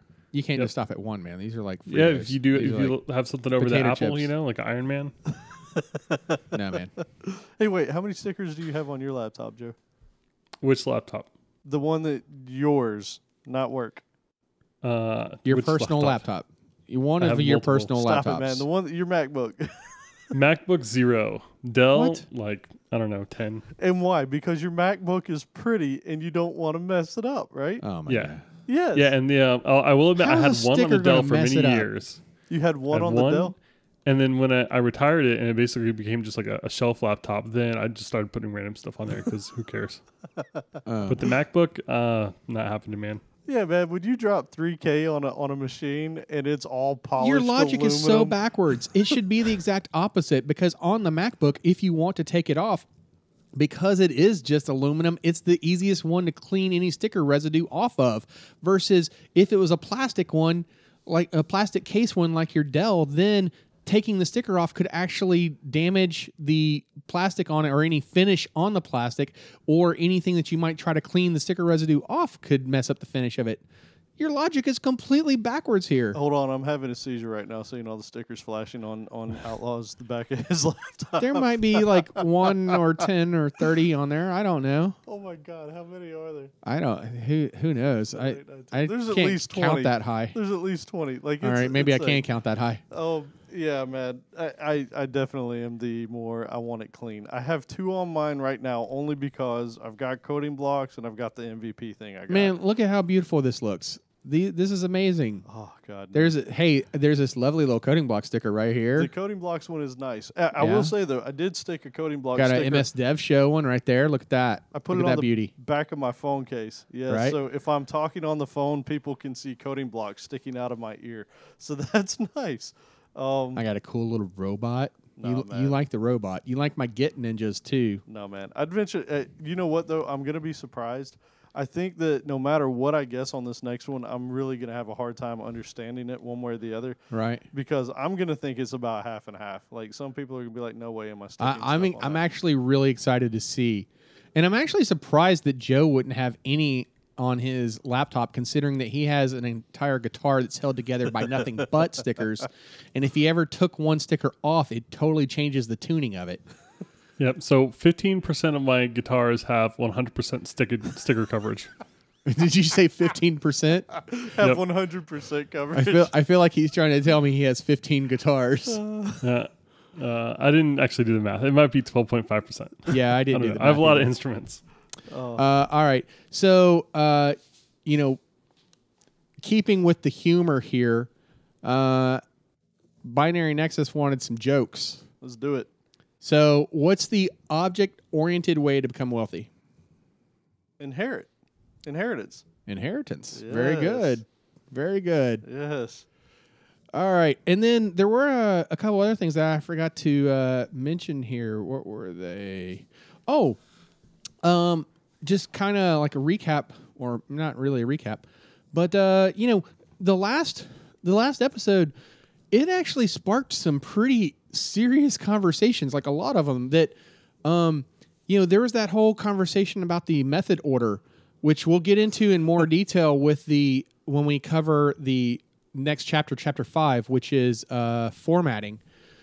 But yeah, there was a lot of interesting conversation around that one, and then the live PR. It got some love and it got some hate, but it was totally interesting. It got a lot of talk. Let's put it that way. It did. It definitely sparked a ton of conversation on Slack, which was interesting. I mean, it's funny after the fact. Like after I went back and actually looked at the code, I was like, okay, I see what you're saying with the vars, right? Like some of those things they didn't need to be broken out and all It that. was, for the record, just one method that we were talking about. Yeah, it was. And honestly, I didn't even remember because we had planned on recording that episode like, I don't know, a week or two prior. And Yeah, so it and we just had kept getting pushed back. talked about doing the live PR a week or two before we actually got a chance to record it, and then forgot, and then I remembered it on air. yeah. Which I mean, so some people thought like, oh great, Alan and Michael are arguing, this is amazing, and then some people thought, oh great, Michael and Alan are arguing, this is horrible. so yeah, I mean it was totally so that part was interesting, but in fairness, I wish we had remembered it ahead of time so that we could have maybe prepared that segment a little bit better than what it ended up being. But because we were in that section at the time, I was like, well, okay, fine. Let's just go ahead and try this and see how this works. And, it was interesting. So, it was the one method. It was one method that went from 16 lines of code to 43 after the quote clean code approach, right? The method didn't go to that. The method plus all of the other methods that went along The with it. adjoining I should ones, say. right? Yeah, Yes. Sorry for that. Yeah. So to clarify, the original method by itself was 16 lines of code, but then after it was quote cleaned and additional methods were added on, it became 43 lines of code. And so that was where the interesting things came. So, but again, I don't know if we'll try it again. Maybe. Other listeners are probably like, "Oh dear God." We don't know yet. I mean, Yeah. if we do, we'll probably prepare for it a little bit better because, like I said, I mean, it was code that was gone in my head. So, Yeah. So sorry about that, but we tried. yep.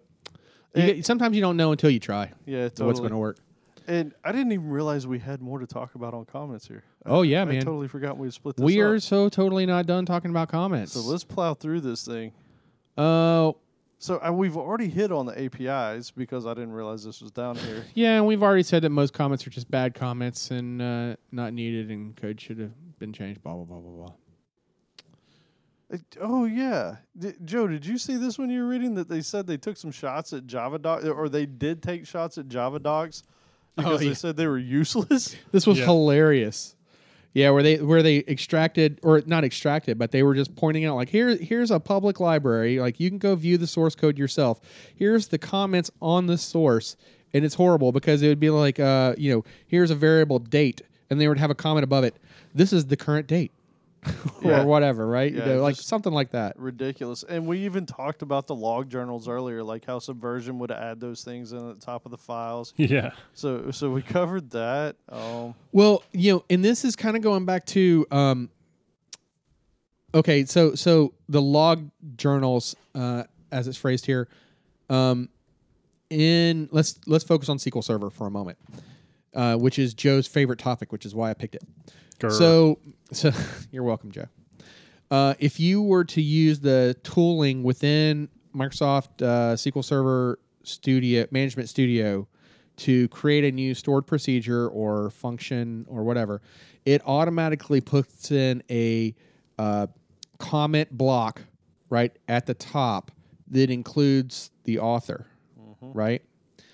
Now, I'm fine with like some description code in there, but it bugs me, especially when you see like change logs that are added into any kind of code, whether it's SQL or not. But it bugs me because I'm like, well, it's already in the source control. But the fact that the author is there and it's in this template for the documentation, I kind of hate that. That was the old days too. If you'd go into your IDE and create a new file, like there'd be a comment at Oh the yeah, top for the yeah. author. No, you're like, totally right. I mean, it's just. Or an @author declaration in your Java. I think it was ego documentation. stuff back in the day, right? Like they're like, wait, these developers need to feel like they own this or so. I don't really know. It's or been a it's few a years blame. since I've used IntelliJ, but I feel like IntelliJ might still do that. It does, I believe. It does. Like It's if I been a go to- while. I'm going to get slapped. Somebody's going to be like, oh, outlaw. So, yeah, I mean, yeah, I'm not a fan of that. But, Yeah. We've already said that they're usually noise and useless. Oh no, this is different. When you add a comment that's literally just restating the exact, like you said with I'm not Tomcat. saying. Yeah, I mean, The constructor. oh yeah, this is a constructor. Oh come on, and it puts that comment in there for you, right? Like add constructor here. Right. Oh come on, man. What else? Comments that contain about things bad. I do this. I put comments there. I'm like, I don't know why this is like this, or what's going on, or I don't I'm know how we doing a got here. hack. Hey man, if you're gonna complain, at least complain to where everybody can hear it. I guess that could be a thing. Sure. Sure. Don't use a comment when you can use a function or a variable. And this goes I do back to like what you that. were saying earlier, Joe, right? Like refactoring that thing so you didn't start at 2, name your variable, and then it's obvious. Or just being expressive, right? Yeah.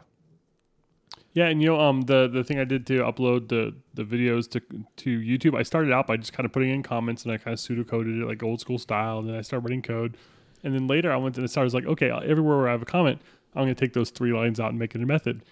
Well, I started doing that. And next thing you know, the arguments started exploding because I realized I had dependencies just kind of woven throughout. And I realized I'd written really crappy code and it's functional. And so you can see, if you want to look at some examples of how not to write code and examples of bad comments, then take a look at the scripts I wrote. Hey, do we have, both of those were like 50 How lines. about this one? do we have a link up on the site for our GitHub? I don't know if we I do. don't know. If not, we'll add it in the show notes and we'll make sure that we add it up at the top of the page along with our social links and the 5,000 other links that we have up there. So I feel like we really need to add some additional links up at the top. we do need more. I mean, we got to make it look like the We back should of your probably- laptop.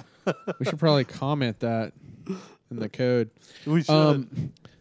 What about this one? If have you ever seen this where someone will have closing braces and they'll have a comment at it like this closes the if, or this closes the while, or this closes the switch, or this closes the function.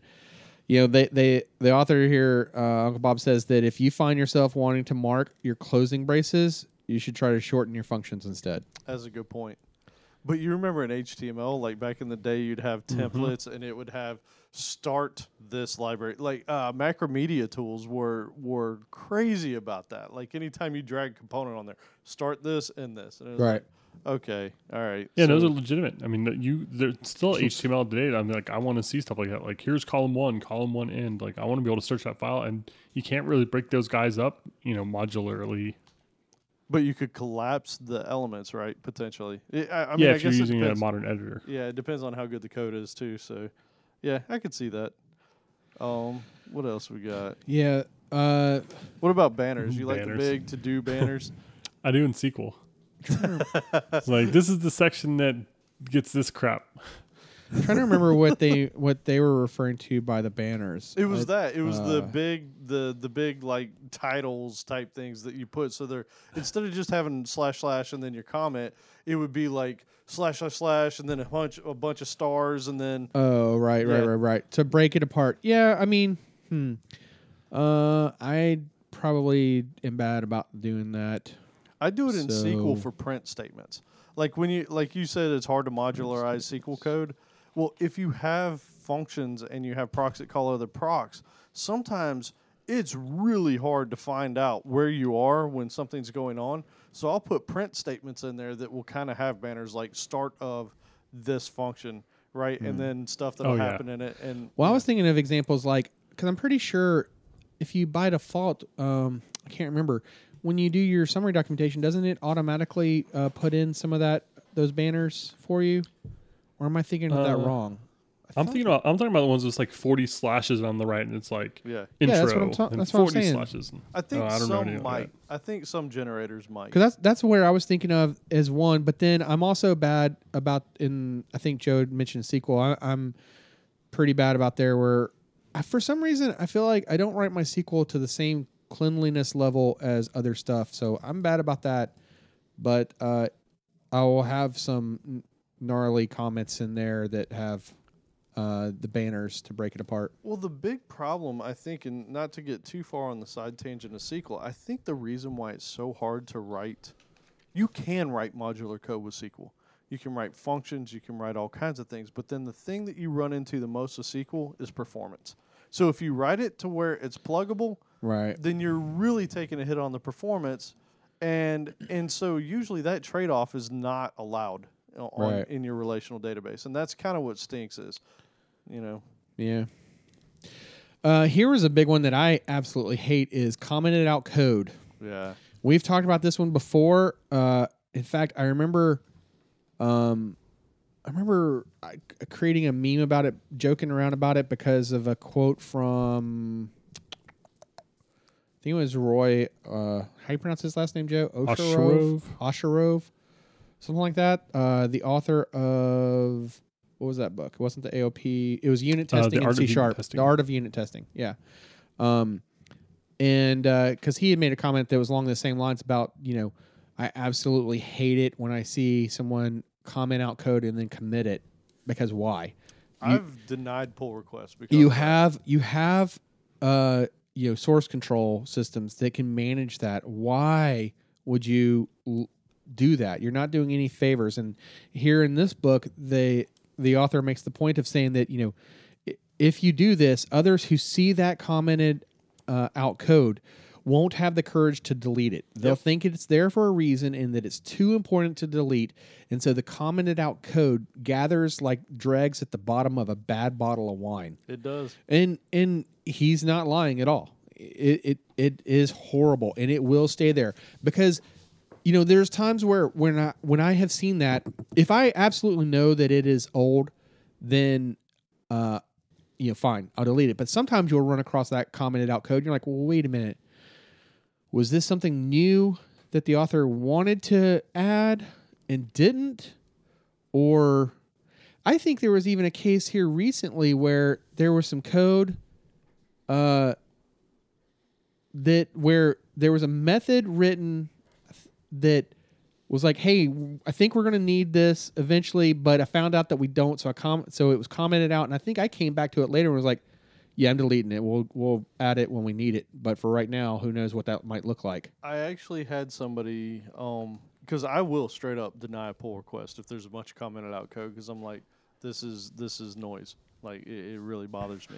But I did have somebody that I contacted one time about it, and I was like, yo, dude, why do we have this in here? And he said, because he was basically working in 3 different branches type thing, to where this stuff needed to go into other places and it was going to get pulled upstream, and in the or further up, and further up it was going to be uncommented. So basically he was saying this is going to happen in the next version. I've already got it in here, but we don't want it in this version. And so I was like, that seems horribly nasty. Okay, I guess. And so I kind of let that one go because I was like, okay, I get it. I understand why you're doing it. I don't love it, but I don't really know a good alternative at this point. So, yeah. Yeah. Well, yeah. So, what else? What else can we say about comments? Like HTML comments. Joe loves HTML comments. Those are his favorite things. He just said it. What do you think about them? What do you think about them, Joe? Me? I hate them. What I hate all about comments. XML comments in your code? Now, like what Microsoft does. Now, wait a minute. Hold on. Let's be fair there, because I was trying to make a joke and nobody bet it, but because Joe was saying that he didn't like, or that he did like the HTML comments in HTML, HTML code. but this was specifically saying putting HTML comments in your Java docs or in your summary documentation. That was the part that they didn't. Sorry. Yeah, that's the stuff I can't say. And you do see it, like you'll see the little B tags or whatever to make stuff bold, and I hate seeing stuff like that. It looks nice when it outputs, but yeah, no, that is unacceptable.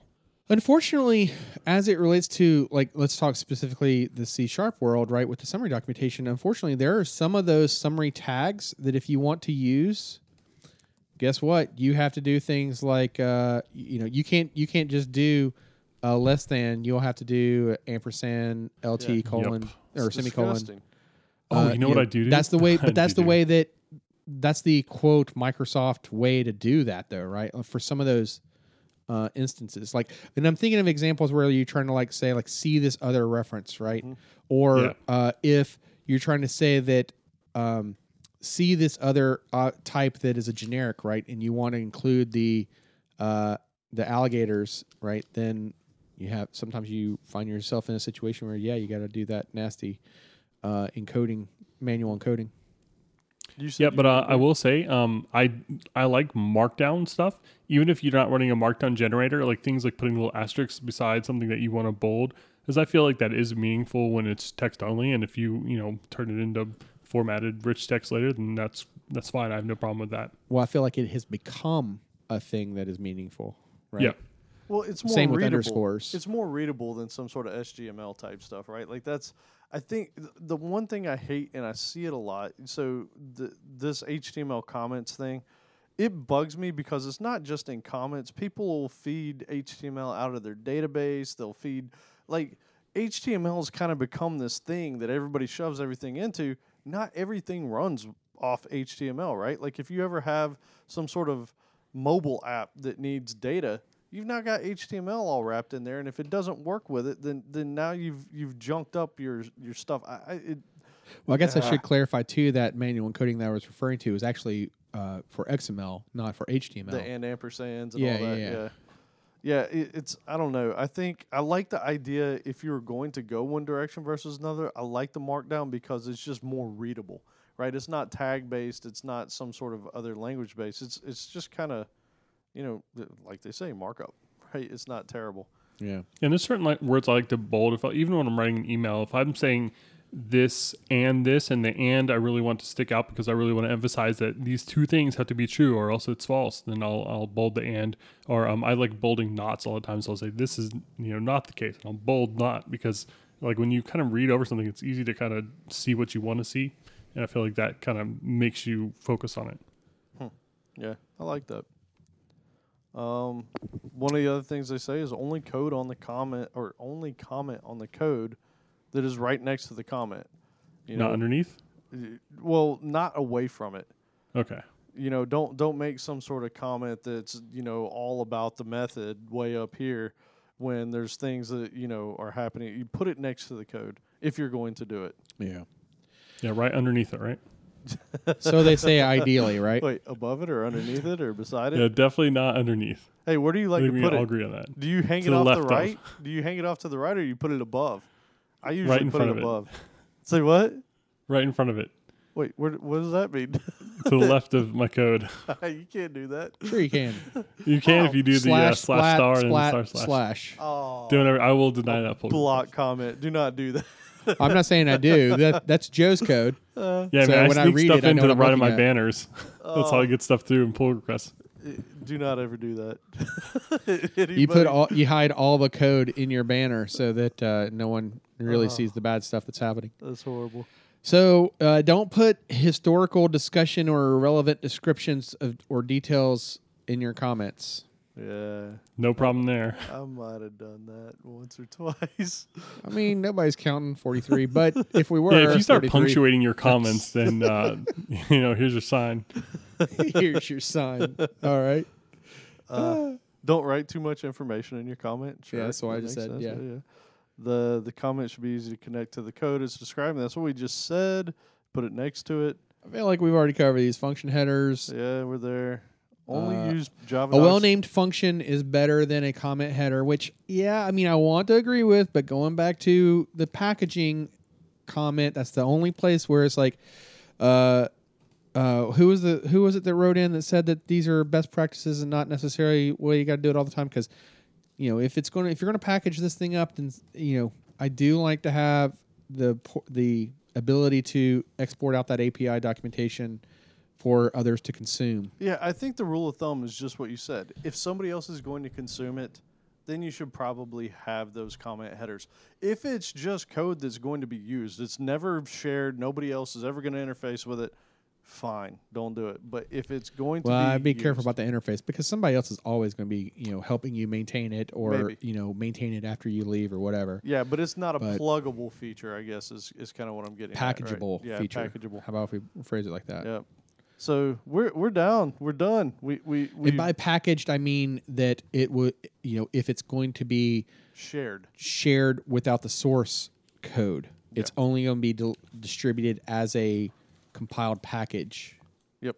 Then that's where I like to have some of that documentation. But again, in the places where it makes sense. If you have a 2-string, I get it. I know what that does. You don't really need to comment that to the nth degree as to what it does and tell me about the history of string concatenation or 2-string functionality or whatever. Right. So we're down to the resources we like. Do we like clean code? Love it. Sweet. I did until we started doing this book and the description. Now I'm done. I don't like it anymore. This will not be in the resources we like. I'm joking. So yeah, we will totally have a link to that in our show notes. And now we enter into Alan's favorite portion of the show. It's the tip of the week. Yes, sir. And I believe you're leading off this go around. Yeah, buddy. So I don't really know how to classify this one. I'm going to classify it as a tip of the week, but it's also kind of like a correction, though, because in the episode 48, last episode, you gave a tip where it was something along the lines of, hey, if you ever want to just see, I forget how you phrased it, if you ever want to see like the files that have changed that are in your Cache. that are in your repo, but you don't want to see maybe a bunch of other stuff because, like in your example, it was some other third-party framework where in that example, you're not just taking in like a compiled DLL, one DLL, you're taking in their source. So think of like maybe some JavaScript framework and you're bringing in a bunch of their code and you want it in your repository at the part of that commit just so that, others can build it, whatever. Whatever your reason is, you have it in your repo, like it or not. And so you had this command that was something along the lines of, hey, do a git diff -- cached -- I don't even remember all the parameters. Name only. That was pretty much it. Yep. Yeah. So I got a much easier way to accomplish that. And I apologize that this didn't even dawn on me when you said it. So I apologize for that. But yeah, dude, you could just totally do a git status. You could do a git status in the path that you care to see, and it'll show you only those changed files. So yes, that would work. The problem I had though is I had files in multiple different directories at different levels. And so the issue I ran into is unless I wanted to do each one individually, I wanted to be able to run one. So I initially tried to do a git status. And the problem is all the files, basically I deleted a bunch of files from a repo. Right. And so they all showed up and they blew everything out of the cache. Now, here's where every Linux shell guy is going to be like wanting to slap you around too. Because you could have just as well just done your normal git status without passing in a path and then pipe that to a grep -v and then exclude whatever regular expression pattern you want. Interesting. And still seeing your changed files, right? But the point is that you know, you can just add the path to a lot of Git commands to just see that portion of it. So, kind of following on or adding on to your tip from last week, if you do a Git status in a particular directory path, then you'll only see those changed files in that particular path that you pass in if you are trying to narrow it down. And similarly, other examples where this could be used is you could do you might normally just do a git status and no other commands. You could also do the same for diff. You could just say git diff, and it'll show you a diff of everything that you've changed. And if you've changed a lot, like in your case, that might be too much. So you could say, hey, git diff and include a directory path, and then you'll see only a diff of the file or files that have changed in that path. And adding on to that, suppose you want to just add the files in that path to stage them for your next commit. You could say git add in that particular path, and it'll stage them for your next commit. Yep. Now, specific to the add, you can get a little fancy if you wanted to, and you could wildcard it, right?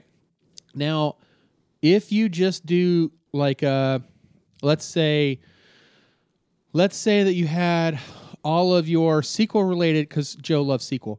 So let's say that you had all of your SQL related files in a directory called Sprock, and you were to do a git diff Sprock / and you're like, oh, okay, yeah, I want to add all of those. And you could do a git add Sprock, and it would just add all of the files that have changed that are in that directory to your staged area, if you want to call it that.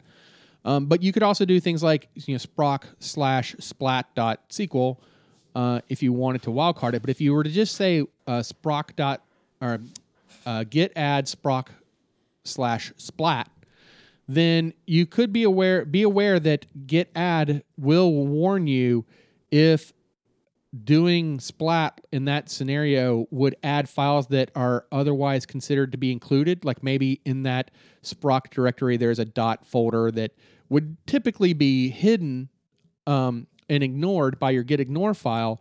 But because you try to do a git add splat on that particular directory, it will warn you, hey, I'm sorry, we can't git add this because you are attempting to add things that are that are supposed to be ignored. But you can force it will warn you with a -a.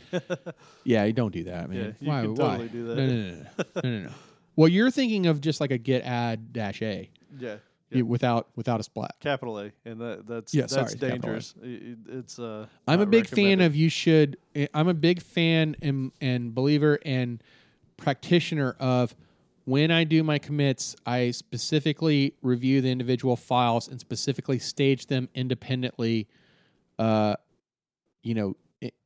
don't just git add everything and then commit everything, or even worse, I don't do like a commit -ma where you are staging, where you're adding the commit message and adding everything at the same time. I don't do that either, just because of my own fear that I might commit something that I didn't mean to commit. So, sweetness. All right, who's up next? That's me. That's you. Yeah, so you're going to give us another website that's not available, aren't you? I am. That's what oh my gosh. Oh my gosh. So this I was really joking, stinks. man. No, so I think dynamic DNS is down again. Code Wars is down. Oh, really? Yeah. It looks like there's a DDoS thing going on. So, I was really just hitting this to make sure everything was cool. So it looks like we're recording at a time when sites are under attack again. You know what? This really, I hate to say this, but this really kind of sucks. That this is sort of what we're in now, right? Like people do these it drives me crazy. So at any rate, we don't want them mad at us and taking us down. Right, so, right. if that's what you want to do in your free time, I mean, hey, it's not for me. I don't think we'd be all that difficult to destroy, right? Oh, yeah. Wait. No, that's not at all the case. Right. So moving right along. Yeah, nothing to see here. So all right. So my tip was, and this I'm really kind of upset because you guys would have really loved to see this. So we talked about Docker a little while ago. one of the cool things that this company did, and I can't even remember who they're a subsidiary of or broke off of, but there's this site called hyperdev.com, and we'd talked about, how would you go about learning something or teaching your kids? Like, this conversation's come up a lot in Slack. Like, people have, asked, hey, what should I get started with? Dude, hyperdev.com is amazing. You don't have to worry about all the minutia of setting up an environment, like your server, your client stuff, all that. You go to hyperdev.com, and there is an online IDE, and when you hit run, it sets up your server, runs it, and you actually have a site that you can go back to. Well, so let me ask you a couple questions. Number one, this isn't down. They're just doing maintenance on my. Oh, you see what that? I see. Mine won't load. and then so my next question is, or actually my first question is, so are you saying that this is like a Docker container that would run locally on your system? On theirs. So that's what Okay. It's in the cloud. So It might be Docker on theirs. It might be a virtual machine. I actually listened to a podcast where they were talking about it. Oh, okay. So it is using Docker in the background. Yep, it's Docker. And so the reason they did that is the very reason, I don't know if we've talked about it on this show, but one of the reasons to use Docker is, unlike a VM where you have to provision, 8 gigs of RAM and 2 virtual CPUs or whatever, like that's what that particular virtual machine is going to use. With Docker, you could have like 16 gigs available, but spin up, 50 Docker containers and give them each a couple gigs. Well, if I could restate that, just maybe to make it more clear or not, if you wanted to spin up 100 VMs that each had 1 gig of RAM, and you wanted to spin those up concurrently, as each virtual machine would come up, they would grab a lock on that RAM, meaning that your host OS would have to have a minimum of 100 gig plus whatever it needed in order to run those concurrent VMs. Yes. Whereas in Docker, if you had 100 Docker instances that you wanted to run concurrently that each needed a gig of RAM, because they're sharing the resources in the RAM, they wouldn't grab a lock on that 1 gig. They would only use what they needed at the time. So in practice, you may find that you only needed, say, 60 gig available for all of those instances to run concurrently. Yep, totally. And that's just a weird example, assuming, but it's one that everyone can easily, it's easy to picture that example. It's kind of elastic resources, right? Like it'll grow up to what it needs and then shrink back down to what it's using. Right? So Hyperdev is using, so you're saying that Hyperdev is using Docker in the background, but you could say hey, I need to have a Linux Nginx server to play with. They'll spin up a Docker container. No, it's easier than or that. Instance for you. Easier than that. So easier. It's basically like Node.js. Basically, you have your IDE up there. You can just start coding JavaScript, and then when you're done, in the browser editing like a JS Fiddle. Yes, very similar. Except you can create an entire application, and when you're done, you hit play, and you now actually have a site on the web. And it's free up to so much, RAM or whatever kind of usage. And then if at some point it starts getting popular, you can pay to have it scale out. Oh, this thing actually stays around. Yes, dude. That's what's amazing. So they spin this Docker image up and leave it up, and it stays. Yep. Holy pretty maintenance sweet, right? nightmare! I don't want to think about that. Well, the cool part is, right? Like if it's not using any resources, it's not really doing anything. No, that's true. But I was thinking about it from them, they're in a maintenance window right now. They got to know all the Docker instances that somebody manage. wants up. Yep. And somebody wants running. So I wonder how they do that. Are they letting the instances die and then spinning them back up on the fly? Because this is also going back to Docker versus VM. One of the big pros to Docker versus virtual machines is because there's not that virtualization of the hardware where you have to actually put a lock on things to have your dedicated resources. In the Docker world, because you're sharing all those, it spins up in seconds compared to a VM might take a minute or so to actually boot up, right? You actually have that boot sequence. Yeah, it's not even really spinning up, right? It's just sharing the resources. Yeah, it just starts a process. It's just a process, yeah. It's really cool, and it hurts me that this is not working right now because, it's again, it's pretty amazing. Like they're kind of going for the freemium thing, like a lot of places do now, to where, hey, come in here and play, get hooked on it, you create something, and now you need it to grow. All right, start paying us a fee, which is not terrible, right? At least you can get started. So that's pretty neat. Yeah. Hopefully it's it'll too be bad back that up. you gave a tip that we can't verify. Oh, it's or so we can't frustrating, use. man. Like I had actually clicked it when you were talking, and I was like, "Why is it not I would, working?" because I would totally do some OAuth with this thing. Because there was this other resource that was about OAuth. Oh wait, oh man, that hurts, doesn't it? does Sorry. hurt. So hopefully this thing will be up whenever you guys get in here. But yeah, right now I'm a little. It's Joe's fault. It's I'm gonna go with that. All right, so Yeah, I got that Python book on penetration testing, and I've been trying out a couple sites in the show notes. nicely done. Thanks for taking me out. Yeah, no problem. Well, my tip is an open source Visual Studio extension. So if you're using Visual Studio, you should check this out, and it's free. And it doesn't just work for C#, it also supports C++, F#, VB, PHP, a bunch of other stuff, less SAS, stuff like that, JavaScript, TypeScript. And it's got a lot of really nice features, like code cleanup, comment formatting, which is a big no-no according to this episode. There's just some other cool stuff, just some really nice refactorings. And one of my favorite things is it actually adds a little progress bar down near the Windows, the Visual Studio. What do you call it? Like the button. You're doing a great job. Keep going. I'm really enjoying your use of words. I'm sorry. When you click on Visual Studio, right, and you're in Windows, it puts a little icon down in the taskbar. What is that called? The icon down the taskbar. Like the app icon, maybe? Something like that.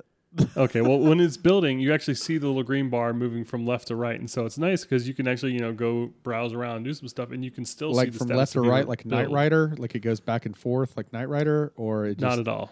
progress bar. Like a progress indicator. It shows the progress of your build, so you can see without actually going over Visual Studio that I've still got some time on my build, or my build's done. I can get back to work. I thought there was like a Michael Knight option to this thing. Oh wait, No. I follow you, and I'm actually excited about it now that I think understood what you said. So right now, like if you hit build in Visual Studio, it's sometimes it just goes away and you don't even really know if it's doing anything, right? And Well, it's like the bottom right, so Yeah. like you have to have Visual Studio open. So if you're like, okay, this build's going to take 2 minutes, unless you're going to sit there and watch the thing, you're going to go check email or whatever, respond to some stuff. But in this way, in this case, it changes that icon in your taskbar, so you can actually see the progress indicator right there. So you don't have to go back to Visual Studio just to see if your build's done. I like it. Now I feel kind of bad for putting you on the spot like it does. So that's No, all all good. I don't. Those were some amazing words. that thingy that I really enjoyed that. I want to relive Thanks, guys. that. You're welcome. Well, that's what we do. Just driving the bus. Yep. This has been a long episode, guys. Well, the reason I mentioned this is it's got a code reorganization feature that lets you do stuff like automatically sort methods and members based on like Microsoft style cup convention or alphabetical order or privates first, whatever. And so it's got some really nice features for doing that sort of thing, and that's why someone recommended it to me. Unfortunately, I'm a jerk and I didn't get the name.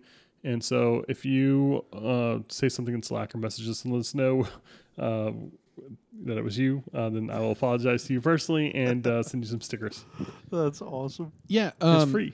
Yeah, I'm totally curious to see because, okay, so we've maybe talked once or twice about my love affair for ReSharper, and it shares a lot of functionality that with this. So I'm curious to see a comparison of one versus the other. Like, does CodeMade in terms of formatting beat it out? Because I'll tell you, I have seen ReSharper do some cleanup that I'm like, whoa, I wouldn't have done that.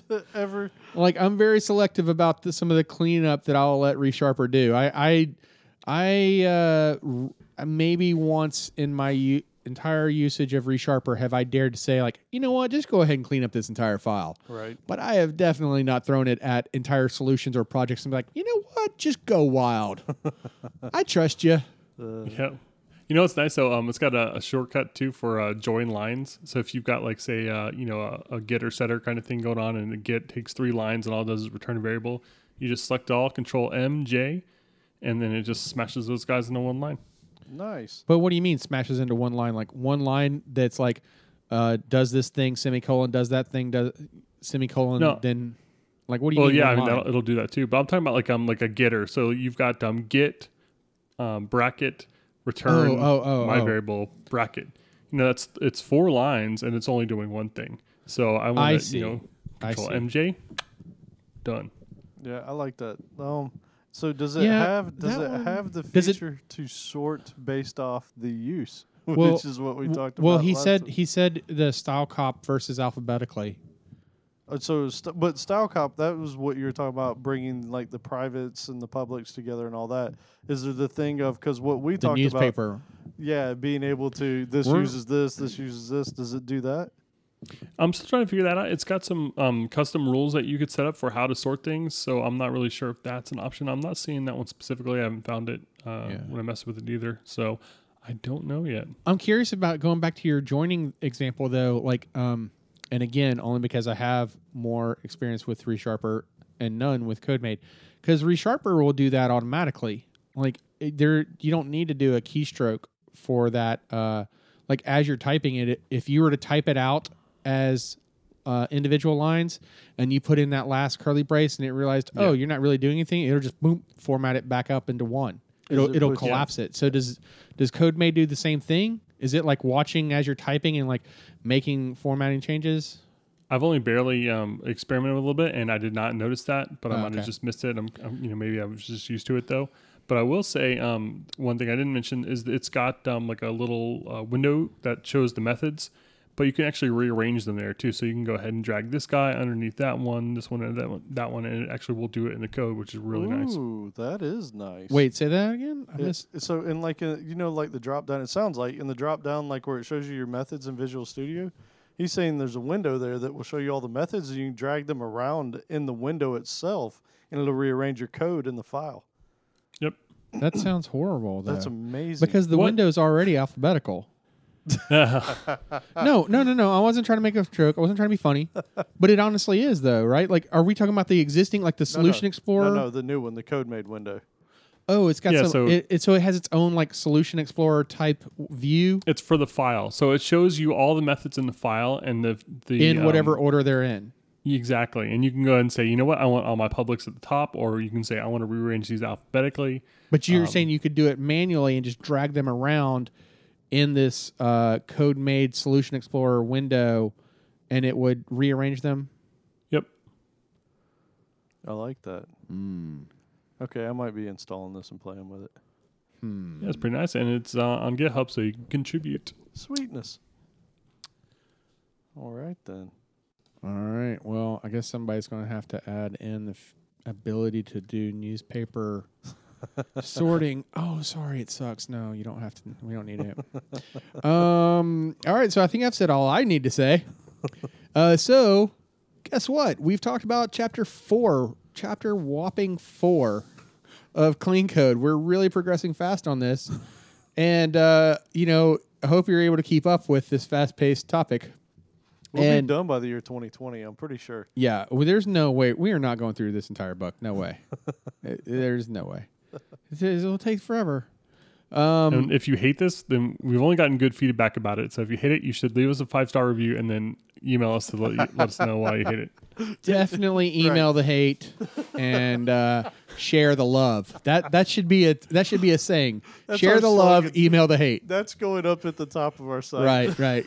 Coding Blocks. Share the love, email the hate. Star the love, email the hate. And make sure you do leave us a comment at episode 4. www.codingblocks.net/episode 49 for your chance to win your choice of either a copy of Clean Code or a license to PostSharp Ultimate. Yeah. And, in case if you heard this episode because a friend let you borrow one of their devices to listen to it, or they pointed you at our website and you heard it that way, or you found it from some Reddit article or whatever, hey, now you've heard it. So be sure to go on to iTunes or Stitcher or whatever your favorite podcast app is and subscribe to us there. And leave us a review. We like reviews. We have handy links for you at www.codingblocks.net/review, where you can leave us a review for your favorite platform. Yep. And as he said, visit us at codingblocks.net. You'll find all our show notes for this episode and many others, examples, discussions, and more. Yeah, and send your feedback, questions, and rants to our Slack channel, codingblocks.slack.com. Sweet. And follow us on Twitter at codingblocks, or head over to codingblocks.net, and you'll find all sorts of links, including maybe one to GitHub. Yeah, we need to add that in there. I'm sure that we'll get that done at some point in time. All right, now I got to go to the potty. All right. You Well, do that was more than we needed to know. Sweet. Yeah, sorry, I've been a little testy for the last 45 minutes because I got to go to... Is that what it was? You haven't been tested. I'd like to have a quick conversation with you real quick, sir. I'm surprised you didn't just go to the potty. That's right. The Yo, benefits of working from home. time out. You know what I want to discuss though is why is a grown man referring to it as the potty? That just sounds wrong. We're rated G.